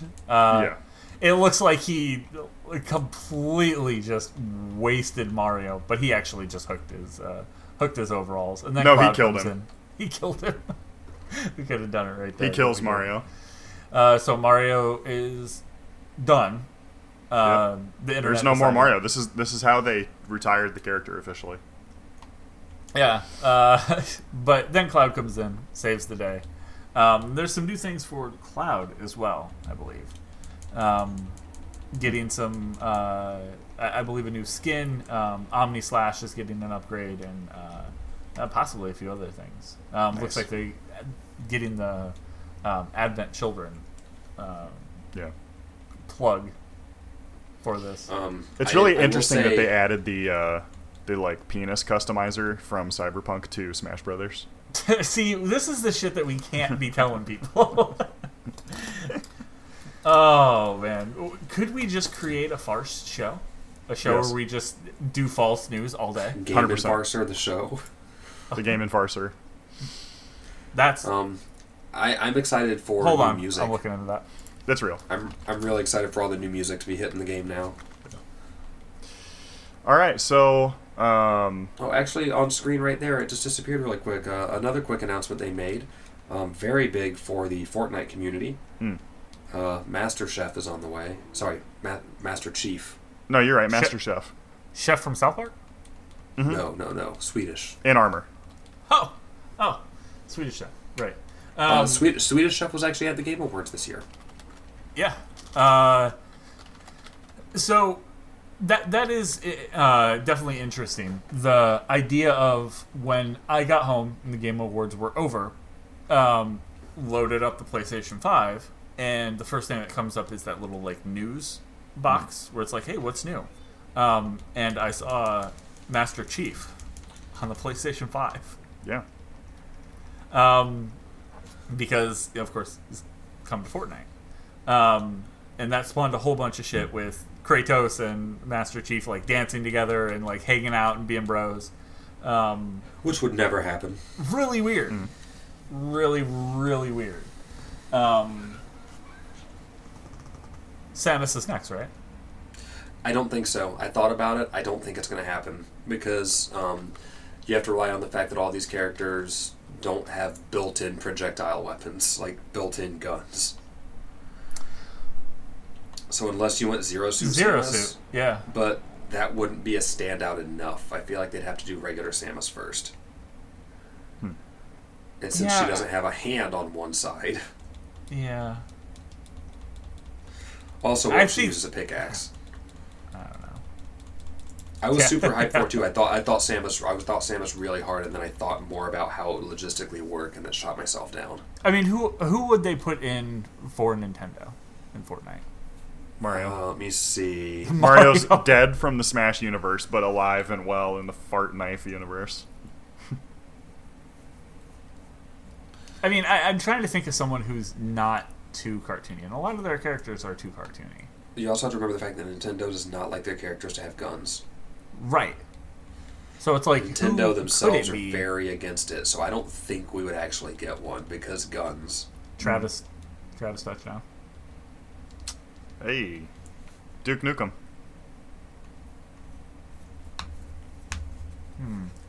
I don't know. That's something to think about. A lot of stuff to think about there. It did not pop up with Game & Farser. GameandFarser.com's open. But that's already built into Game Informer. Yeah, it's part of Game Informer. Well, they should probably check into that. They should probably trademark it if they don't want me to take it. Huh. All right. So, moving on. Game Award winners. Just kind of breaking it down. Do you guys want to start lower down on this list? Well, I mean, we can just. I think we can can just comb do the through highlights. Yeah, we can hit the big ones. That's what really matters. So, let me see here. Honestly, we can go top down. It doesn't really matter. A lot of them weren't really big surprises. Yeah. Game of the Year, of course, just went to Last of Us Part 2. Not a huge surprise there. And they kind of did a bit of a sweep, honestly. Yeah. They did. The next one did get some criticism. Game direction. Yeah. Last of Us Part 2. I did read an article out there about the idea that if your studio is getting known for big crunch issues, that it should not be possible to win be game getting direction. Best direction because that obviously means you had poor direction. Yep. So that's a good point. I was really torn on this one. Like I feel like honestly I feel like that would have been much better for literally anything else in the category. Final Fantasy VII Remake, though, I feel like would have been a bigger challenge as far as the direction for them, and since it was so successful, I think that got my vote. Sure. I think I voted Ghost of Tsushima there. I think so. Yeah. Most anticipated game, no surprise there. Yeah. Not to me anyway. I mean, it dropped. Elden Ring is out there on the tailcoats of Demon Souls that everyone's playing right now. So yeah, and it had some stiff competition here. Like these games that are listed here, it's actually kind of it's not surprising to me that it won, but seeing it go up against the God of War sequel, Horizon Forbidden West, Halo Infinite. I think what's crazy about all this stuff is I believe. Who was it recently that said they had a chance to play some Elden Ring? Like they've had hands-on with it. Because it was somebody big. I don't remember. Somebody Microsoft. But yeah, Elden Ring. I'm really hoping is the first big game for a lot of people that there's always that entry. There's always that you have a chance now to get into, the Soul style games. And a lot of people having Demon Souls as a launch title are into this now. So it's interesting. That was Phil Spencer, apparently. Okay, that's what I thought. I thought it was him. I just didn't want to say that and then be wrong. I can't believe it beat out these other titles, though. Like, I can. What we would consider to be system sellers. The only reason I can believe it would beat out those other ones is because we've seen much more on the other ones. That's true. Elden Ring is the big mystery of all of them right now. Yep. Which I also think if Cyberpunk was on that list, it would have won. And I don't know. I mean, going into the Game Awards, I was not 100% confident that Cyberpunk was going to release on time. And I already had the box copy in my house. Yeah, I was kind of in that same boat. I was like, they're going to do something shady to this. Day one lock. They're going to drop a day one. Oh, shit. That would have been crazy. Bro. Oh, my God. Could you imagine? They're like, okay, man. You have the disc, but it's actually not playable until you download this patch that we're going to release in 3 weeks. Go outside and smash that with a ball peen hammer. So, speaking of smashing shit with a ball peen hammer, narrative went to Last of Us Part 2. For clipping them wings. On that, God, that scene was brutal, wasn't it? Yeah. On that list, I can see. I mean, they pretty much had that in the bag, I think. Yeah. Sure. That was good. I mean, Final Fantasy, again, had a really good narrative considering the fact that they did go off different. Yeah, they went different than what everybody was expecting. Art direction. Yeah. Thank you. Ghost. Thank you. Ghost. Thank you. Ghost. Yeah, that's the one that I. Yep. I think that's the one they had a chance for, and the one they got. Yeah. That's a tough one. That's a tough category though, because like Ori and the Will of the Wisp, Final Fantasy VII Remake, Hades, and Ghost all being there. Yeah. Hades and Ghost were going to be the two top ones. Yep. Art direction, I couldn't have given it to Final Fantasy as much as I would have wanted to because it wasn't much of a different art direction. Yeah, it's just Advent Children. Yeah, it's just like we need to push this, and that's their standard progression of pushing. Ghost was something to behold. Ghost was sweet. Now the next one, score and music, got me. I called that one so hard. Yeah. Yep. And it's literally the same reason. It's Nobuo Uematsu. You can't go up against him. The man's a champ. You can't fight the king.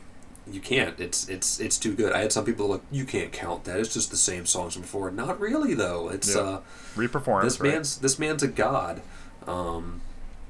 Audio design. Last of Us Part 2. I see it. I do see it for that game. There's a lot of things in that game that I don't know much about a Half-Life. I don't know what came of that. Right. But Last of Us had its moments of where, they did some really good work with audio design. Yeah. And that's taking music out of it altogether, but the sounds that are being made while your character picks up the guitar, the sound of your character kind of rustling through the brush as there are clickers everywhere. Resident Evil 3 would have gotten the sound for me as well, but I'd say it would have been closest between Resident Evil 3 and Last of Us for me. Sure, for sure. I think those are probably Ghosts. I don't know if they did a really good job with audio design. I don't think that's something that they focused like with on. Resident Evil and with Last of Us, it was really about that environmental, like what's around you, interacting with things that aren't you, and it really played well that way. I feel like the other games are much more you're a part of it. But like I still remember playing Resident Evil 2 and 3 and just hearing things through the walls in different parts of buildings and being like, what the fuck? Yeah. I will say, we did it. As a group, we did it. For performance, Laura got it. Very surprising. I didn't think, okay, the internet's full of trolls, so I should have thought that Laura Bailey would have got it for her portrayal of Abby in Last of Us Part 2. Man, these other guys did some good work though too. They did, and this is where it really comes down to the fact that you have to give it to people doing proper reviews and judgments, that you have to look at things objectively. Yeah. You really have to look at things objectively, and she knocked it out of the park. Yeah. That's not to say the other people didn't, but who elicited more emotion from people during the performance as a character. Who did such a good job with their character that the person got hate mail. Yeah, out of the whole thing, she's quite literally the person who invoked the most emotion out of people. Yeah. With her character. Inadvertently, I might add. But it was ill-placed, but she still brought up the most emotion in literally every person, whether you loved her performance or you hated it. There really isn't a huge middle ground there, I think. So that's interesting. So I think from here on out, it's not really, like big stuff. There were some in here that were big to me, though. There were some that I thought were huge. Games for Impact, I think we all had trouble talking about that because we didn't really know the games as well. So, right. Yeah. Whatever. Ongoing game, though. This got me, and I love that it did. This is what I wanted to win. Yeah. Yeah. No Man's Sky got Best Ongoing Game, and I feel like they fucking deserved it. Yeah. And if you look at the No Man's Sky Twitter, if you look at Sean Murray's Twitter account right now, it's insane because I shared it the other day. It's literally, he was just saying, like, me looking at Twitch comment, or me, a game developer, looking at Twitch comments. Was that he getting hit in the nuts? It was a video of all these dudes just punching themselves in the nuts and like taking a log to the nuts and all this, and I was like, yeah, that's it. But my logic for that is like, they didn't give up. Yeah. And they've revamped that game in so many ways, and how much extra do you have to pay to get any of those new features? Boom, zero. Like, every other game on that list is a game to make money. Theirs was a game for a passion. Their game was not designed to... They weren't trying to make money at this point. They're just trying to fix and own up to a promise and give more. And there isn't a way for you to give them more money. Like, yeah, people can say, you don't have to put anything extra into Apex or Warzone or Fortnite. Like, yeah, but the games are still designed to make you want to give them extra money. No Man's Sky isn't. Yeah. Yeah, that's very true. And with that kind of passion for making their game is going to serve them well moving forward. I think a lot of these people will go, oh, but remember their last launch? And be like, the argument there is always, yeah, remember the strain that they were under and how they turned it around? And it's the biggest swing in Steam history of a game to go from negative to positive. Like, it's... I still definitely support Hello Games. With what they come out with next, even if it's not for me, that's fine. But they can't take away that fact that these guys have crushed it by staying on course to make the thing that they wanted to. And then Best Indie Game was really no contest. It's like one of these got nominated for fucking Game of the Year, so of course it's gonna get it. Yeah. So is Hades. Yeah, like debut indie game. I didn't want to give it to Phasmophobia, but like because I voted Carrion the other week when we talked about it, but Phasmophobia clearly had a much bigger impact than anything else on that list, so I get it. Mm-hmm. Mobile game went to Among Us, and as much as I was angry last week ranting about how this is a 2-year-old game, someone pointed something out to me that I completely forgot. Mm-hmm. What's that? The game only officially launched this year. It was in early access since 2018. Okay. I wouldn't have known that. Yeah, Among Us was early access till this year, so it does it as much as I hate it. Like, yeah, fine, fuckers, you count. Community support went to Fall Guys. That was a little surprising. Yeah. I can see that. I still wanted to go No Man's Sky with that one for the reasons I previously stated. Yep. But it's weird that it went to Fall Guys. I honestly would rather it have gone to No Man's Sky or Fall Guys than anything else on that list. But yeah, I'll give it to you. The game came out of nowhere and just swept the entire fucking world. Yeah. VR AR game, of course, went to Half-Life. Yeah, the only thing that matters. Or something. I voted Dreams, so my dreams were shattered.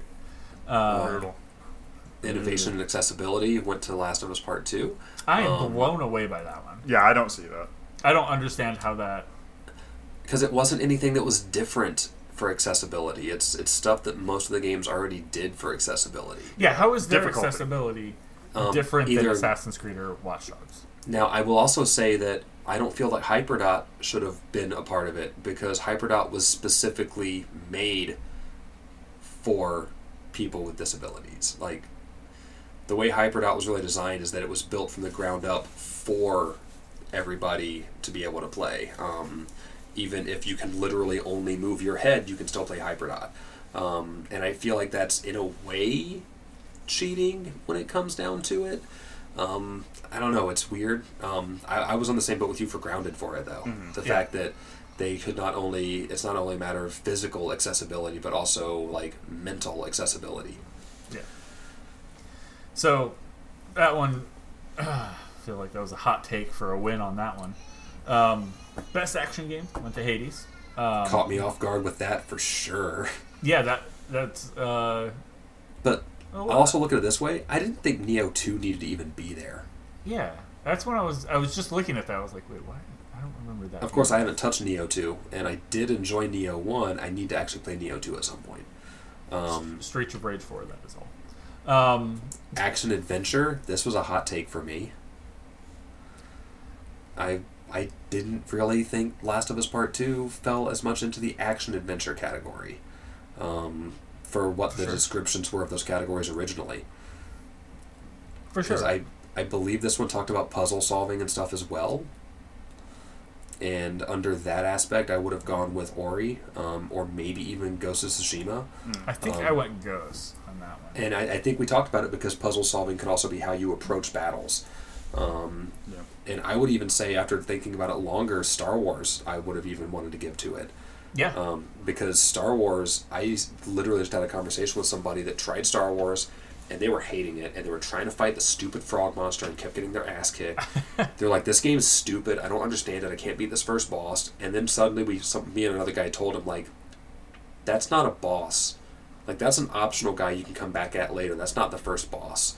So he powered through it, got a few abilities, got a few power-ups, and then crushed the game in a weekend. Yeah. Like, he beat the whole game in 2 days. He felt more accomplishment than he ever had about a video game. It was like, oh my god, I can't believe it. You guys talked me into finishing this game, and I loved it.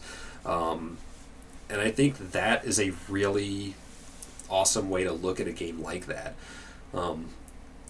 And Star Wars is probably the one that's most rewarding out of all of that, because it does give you the action-adventure aspect of that learning curve that you're constantly getting better as you're playing it, but it's also giving you a narrative to follow through with it. It's essentially a Dark Souls game with a story. Yeah. Delivered properly. And I feel like that's why after thinking about it more, because originally I was like, why the fuck's that game even on the list? And now I'm like, oh, that game to me probably should have got it. For sure. Yeah. The next one, though... The next one was a bummer to me. It was a what? It was a bummer to me. Like, yeah, I think you were going Yakuza Like a Dragon for best. I was going Yakuza Like a Dragon. 3. I guess at that point it's just a matter of, like, it's Final Fantasy. Sorry, it's gonna do it. Even though I think that of all those titles, Yakuza is the one that stood out as different the most. Persona 5 shouldn't have been there. Sure, yeah. Genshin Impact is really good, though. So, I mean, that one arguably was really good, too. There was a lot of good options there. I just don't think Final Fantasy was in the top 3 of these 5. Yeah. I mean, it's a great game. Great game, but I wouldn't give it I wouldn't give it top RPG. This doesn't scream RPG to me. Yakuza, I thought, was just such a change from everything that people knew about that franchise. Yeah. And then showing that, like, they can make a JRPG, and they can also make a JRPG that is inspired by and literally talks about one of the best JRPG franchises. Here's a fun one, though. So, Dragon Quest XI, even though the PC version and Switch, or the Switch version dropped last year, just a little bit too late to qualify for Game of the Year nominations. And that would have been Dragon Quest XI S Echoes of an Elusive Age Definitive Edition, which I would give that to it because it had the 2D mode as well as everything. But it didn't get a single nomination, because my argument is, if Persona 5 Royal can get one, why the fuck couldn't Dragon Quest XI S have gotten one? But it only released on Switch late September and didn't drop on other platforms until the 4th. Damn. So that game definitely belonged up there. Pretty much. Yeah, hardcore. Yeah, Final Fantasy VII's cool and all, but Dragon Quest belonged there more than that did. For sure.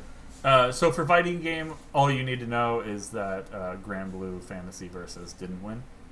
Yeah. And there were so many people I talked to that were like, objectively, yeah, Grand Blue probably deserves it, but fuck it, Mortal Kombat. Okay. Family game went to Animal Crossing New Horizon. I'm bummed because that means the weird. remote-controlled car didn't win the video game contest. That's true. Sim and Strategy went to Flight Simulator, Microsoft's Flight Simulator. I'll give it to it. I kind of expected that. Yeah. And I mean, it has simulator in the name, so yeah, it's a default. They're like, I don't know these, so this one. Sports and racing, though, we did it. We did it, boys. We did do it on that one. That was all thanks to our efforts. Tony Hawk Pro Skater 1 and 2 taking the W. So beating out, I think Dirt 5 would have been the other best choice there for best sports game, and I don't know how that racing game is really a sports game. But Tony Hawk. Best multiplayer went to Among Us. Kind of expected. Content Creator of the Year went to Valkyrie. Yeah, it gets to the rest of the list, and it's a bunch of stuff where I think we were just throwing darts. Yeah. Showmaker sounds really familiar, though. I think we called Showmaker winning the esports athlete. Oh yeah, we did. Yep, that was the one I picked. I don't remember who we chose for esports coach. League of Legends obviously won. I would have chose Krusty, I think. Krusty, I don't think I would have let grabs my Krusty Rambo, Yuzifa. Okay. Esports game was League of Legends, obviously. Esports host, I don't even know how to say any of those names. There's Golden 3 Boy. names here, and I can't pronounce any of them. Yeah. It wasn't Golden Boy. No, we were going for Golden Boy or possibly Sheever. And then G2. I wanted Dash out of host. Yeah, G2 won Jokes. esports team, which is of course League of Legends. So. Is the name Jokes? Is the S silent? I don't know. Jokes. I don't know. I think that at least half of those letters are probably silent. Seems French, so there's probably a lot of silences in there. Am I offended by that? I don't know. But yeah, that's pretty much your rundown. You can go check that out in a variety of places. I went to go load up the Game Awards website, and it really bogged. It didn't want to load properly the site, so I was like, we'll go ahead and just stick with the article that was posted. I think probably Filter, you put it up here from Variety. But yeah, plenty of places to find that. That is the Game Awards. A lot of information. A lot of things happened on the 10th. So that was one day. Man. All that was one day. Wait, the Disney thing was the same day, right? Yeah, so they also had the Disney Plus Disney Investor Day. So there was even more news going on. So on the 10th, yeah. So basically, they the main thing that they did that is interesting to us is they announced a bunch of TV shows and new content coming to Disney Plus, including several new Star Wars properties, which they might be kind of overdoing it a bit. They're making an Ahsoka standalone show. They're not overdoing anything. What was that? They're not overdoing anything. Jesus. So the Obi-Wan Kenobi show, the Bad Batch, Cassian Andor show. They're making a new Willow series with Warwick Davis. There's making more Indiana Jones with Harrison Ford. There's going to be a Rogue Squadron. There's going to be a Lando show. I'm hyped for Willow. I'm really hyped for Willow. Yeah, Willow's going to be sick. Otherwise, they're overdoing it. Yeah. Damn, there's a lot of Star Wars stuff here.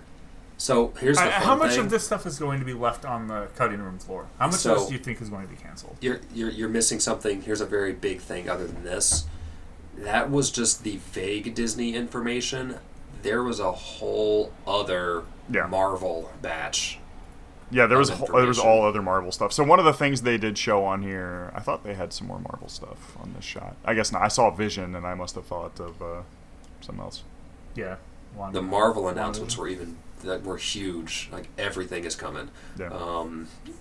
And they gave more details about all of it, including new Fantastic Four, some stuff we already knew about, like She-Hulk, just a new Loki trailer for his new series. It all looks really, really good. For sure. I think the thing that probably got out of this list that I'm seeing here, I got the most traction was the Ahsoka. At least that was the thing that I saw the most that people were like, "Holy shit! I can't believe this is happening." That is a lot of Star Wars stuff. Like, some of this is just not going to make it, right? You can't expect all of that. I think it'll all. I mean, I think it will all at least appear. Yeah. I think we'll get at least, because I think that some of this stuff is going to be those really small, like 4-episode seasons, since there's so much going on. Like, I see a lot of very mini-series stuff happening with it, more than anything. Like, a lot of these I don't see being full-on actual series that keep going. Okay. But I do see all of them at least hitting and streaming at least once, and then ending after a season, if anything. But I see it all at least getting a shot. For sure. Okay. They went on. They did have a lot of Disney or Marvel stuff. Doctor Strange thing, the WandaVision, the Falcon and Winter Soldier. Things that we knew about. Hawkeye. I think they announced Loki. Loki had been announced for a while. Oh, has it? Maybe I missed Yeah. that. The biggest thing we're at on that screenshot right now is about halfway down. So we already knew Blade, we knew Doctor Strange, we knew Eternals, we knew Hawkeye, we knew Loki, we knew Shang-Chi was coming, we knew What If, we knew Falcon and Winter Soldier, we knew Thor Love and Thunder. New was Armor Wars. Yeah. New was Guardians of the Galaxy Holiday Special. I would rather not ever see anything with Holiday Special in the name. I don't know. The fact that it's Guardians of the Galaxy is all that makes me want to see it, though. I Am Groot. Secret Invasion looks like it might be dope. Secret Invasion that's will some probably Sam Jackson be stuff. Ironheart looks really cool, and then Fantastic Four. So we finally get to see what they're going to do with Fantastic Four. Did they talk about any of the casting for Fantastic Four? They haven't talked about any of that detail yet. The last casting news I saw was they were talking more about the new Ant-Man casting. Okay. How they're setting all that stuff up, which all looked really cool. It's going to be Jim from The Office, right? He's going to be Mr. Fantastic. There's so much coming. I don't know how to handle all of it. Because Armor Wars is going to be a War Machine focused series. That's cool. War Machine's rad. So we get to see a lot of really cool new stuff in here. Secret Invasion I'm very hyped for, but I'm really excited for What If. I always have been.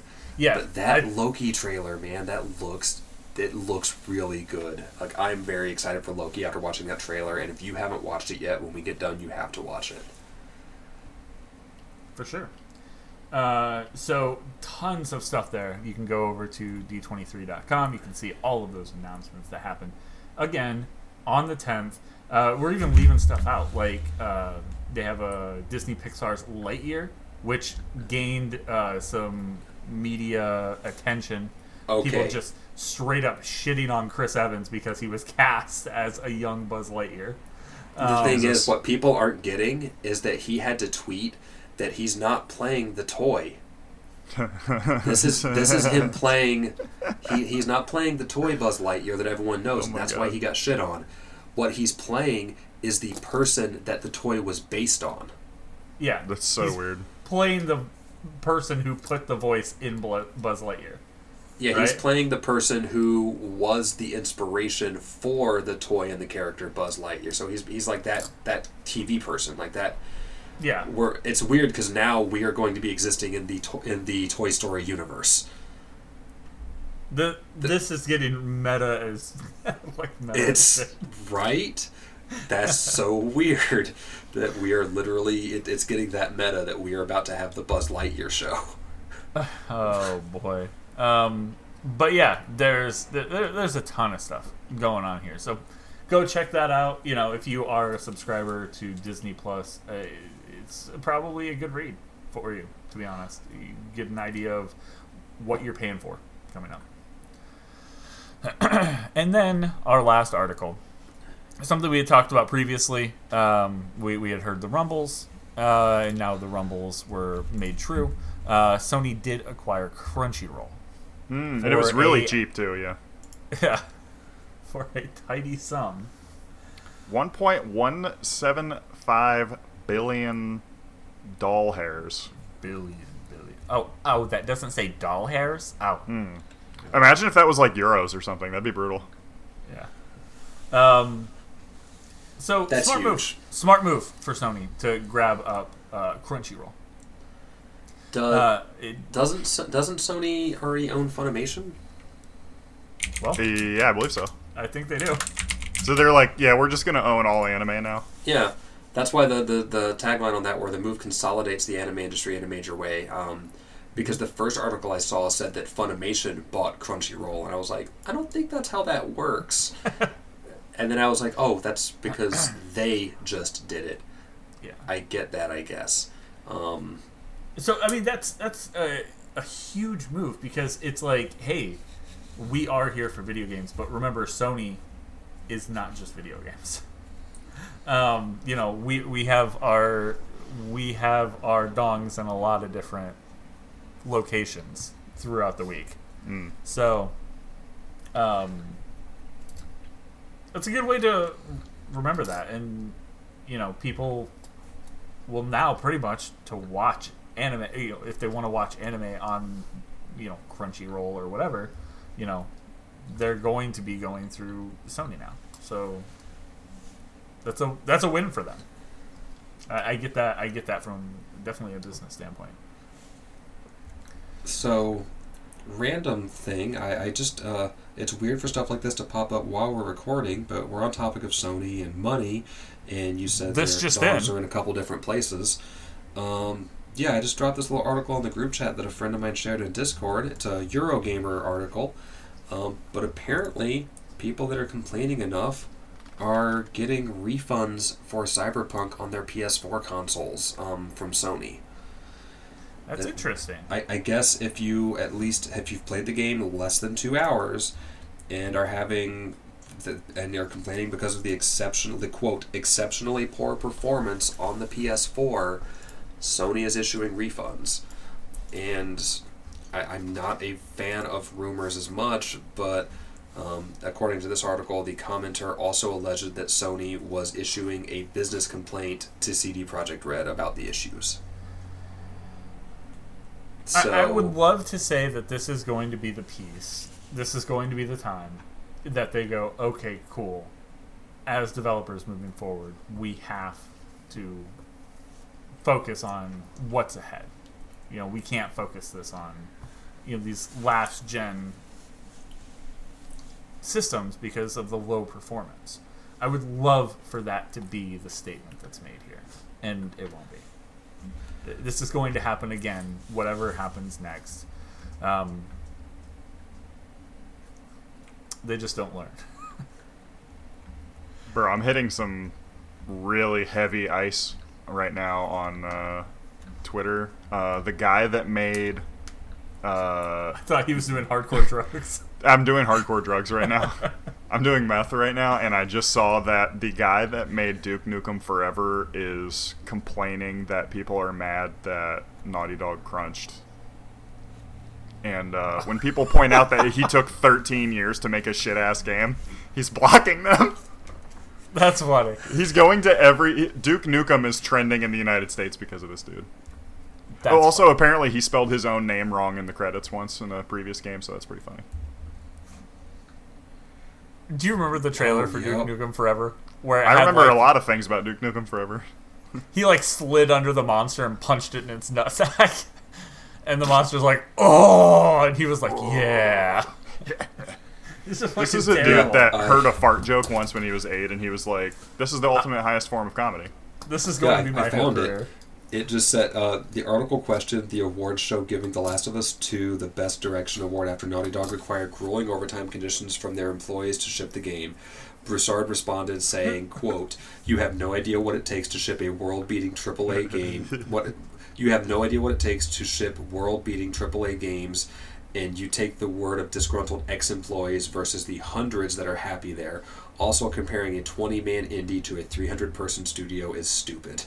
And it's like, okay, my dude, you had to recreate Duke Nukem Forever 4 times, and then you still didn't finish it. He handed it off to Gearbox to finish. But he never finished it. He does have a point there of comparing, a small tier indie game, a small tier indie game being in the conversation for Game of the Year is fucking incredible. Well, that's kind of the point. He's saying them is really, really weird. Well, he's. I mean, that's kind of a big. I think that's a big qualifier too. Yeah, is that the fact that Hades can even be on the list? So Hades with contractors and everything was about 100 employees. Yeah. Last of Us with contractors and everything was about 500. So he's not even close in his description. And not to mention that, again, people are mentioning and people are posting articles and shit. Naughty Dog has about a 70% employee turnover rate. That is, no other business could stay in business having that. 70% of their employees leave after every product. Well, how much of that does come down to contract, though? That your contract's done. Yeah, that's bad. that's part of what makes it bad. Well, yeah, but they're going to pull on more contractors for their next game. They're right. going. They have. Here's our base team. Well, I mean, not only that, but we actually but we hire them along the way. We know contractors that are going to want to go back, right? Right, we do. So that's definitely a good point. But it's like, okay, so Hades also had, 50-60% of their staff was contractors, and they did not make them crunch. Yes. So, it's like, that's not really the argument that you think it is. Like, you can also treat contractors well. It is possible. Yeah. Yeah. But it's so funny. He's apparently reading every comment, and he's like manually blocking people. It's so funny. He is. Someone please tell him to see Sean Murray's tweet about being hit in the nuts by reading the comments.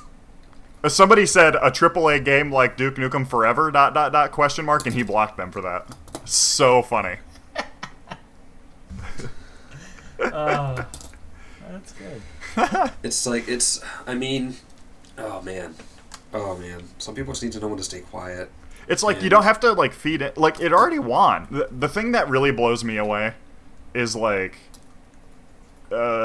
so Last of Us gets these awards and some people comment on it, which is their job as video game critics, right? Like, they have to have content that talks about shit. Whether it really makes a difference or matters or not doesn't really matter. That's their job. Their job is to talk about shit in the video game industry. Yeah, and there are people that are like, I've already had people say oh, I don't like Kotaku because they're political think pieces now. They're not about video game reviews and stuff. That's their job.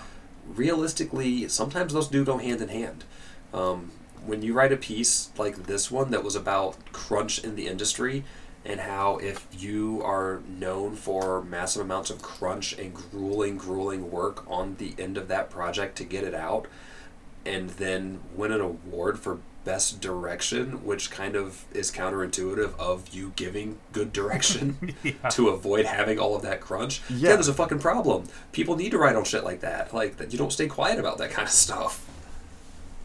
Yeah. And it's like, Kotaku is not Game Informer. That's not their market. That's not what they're trying to do.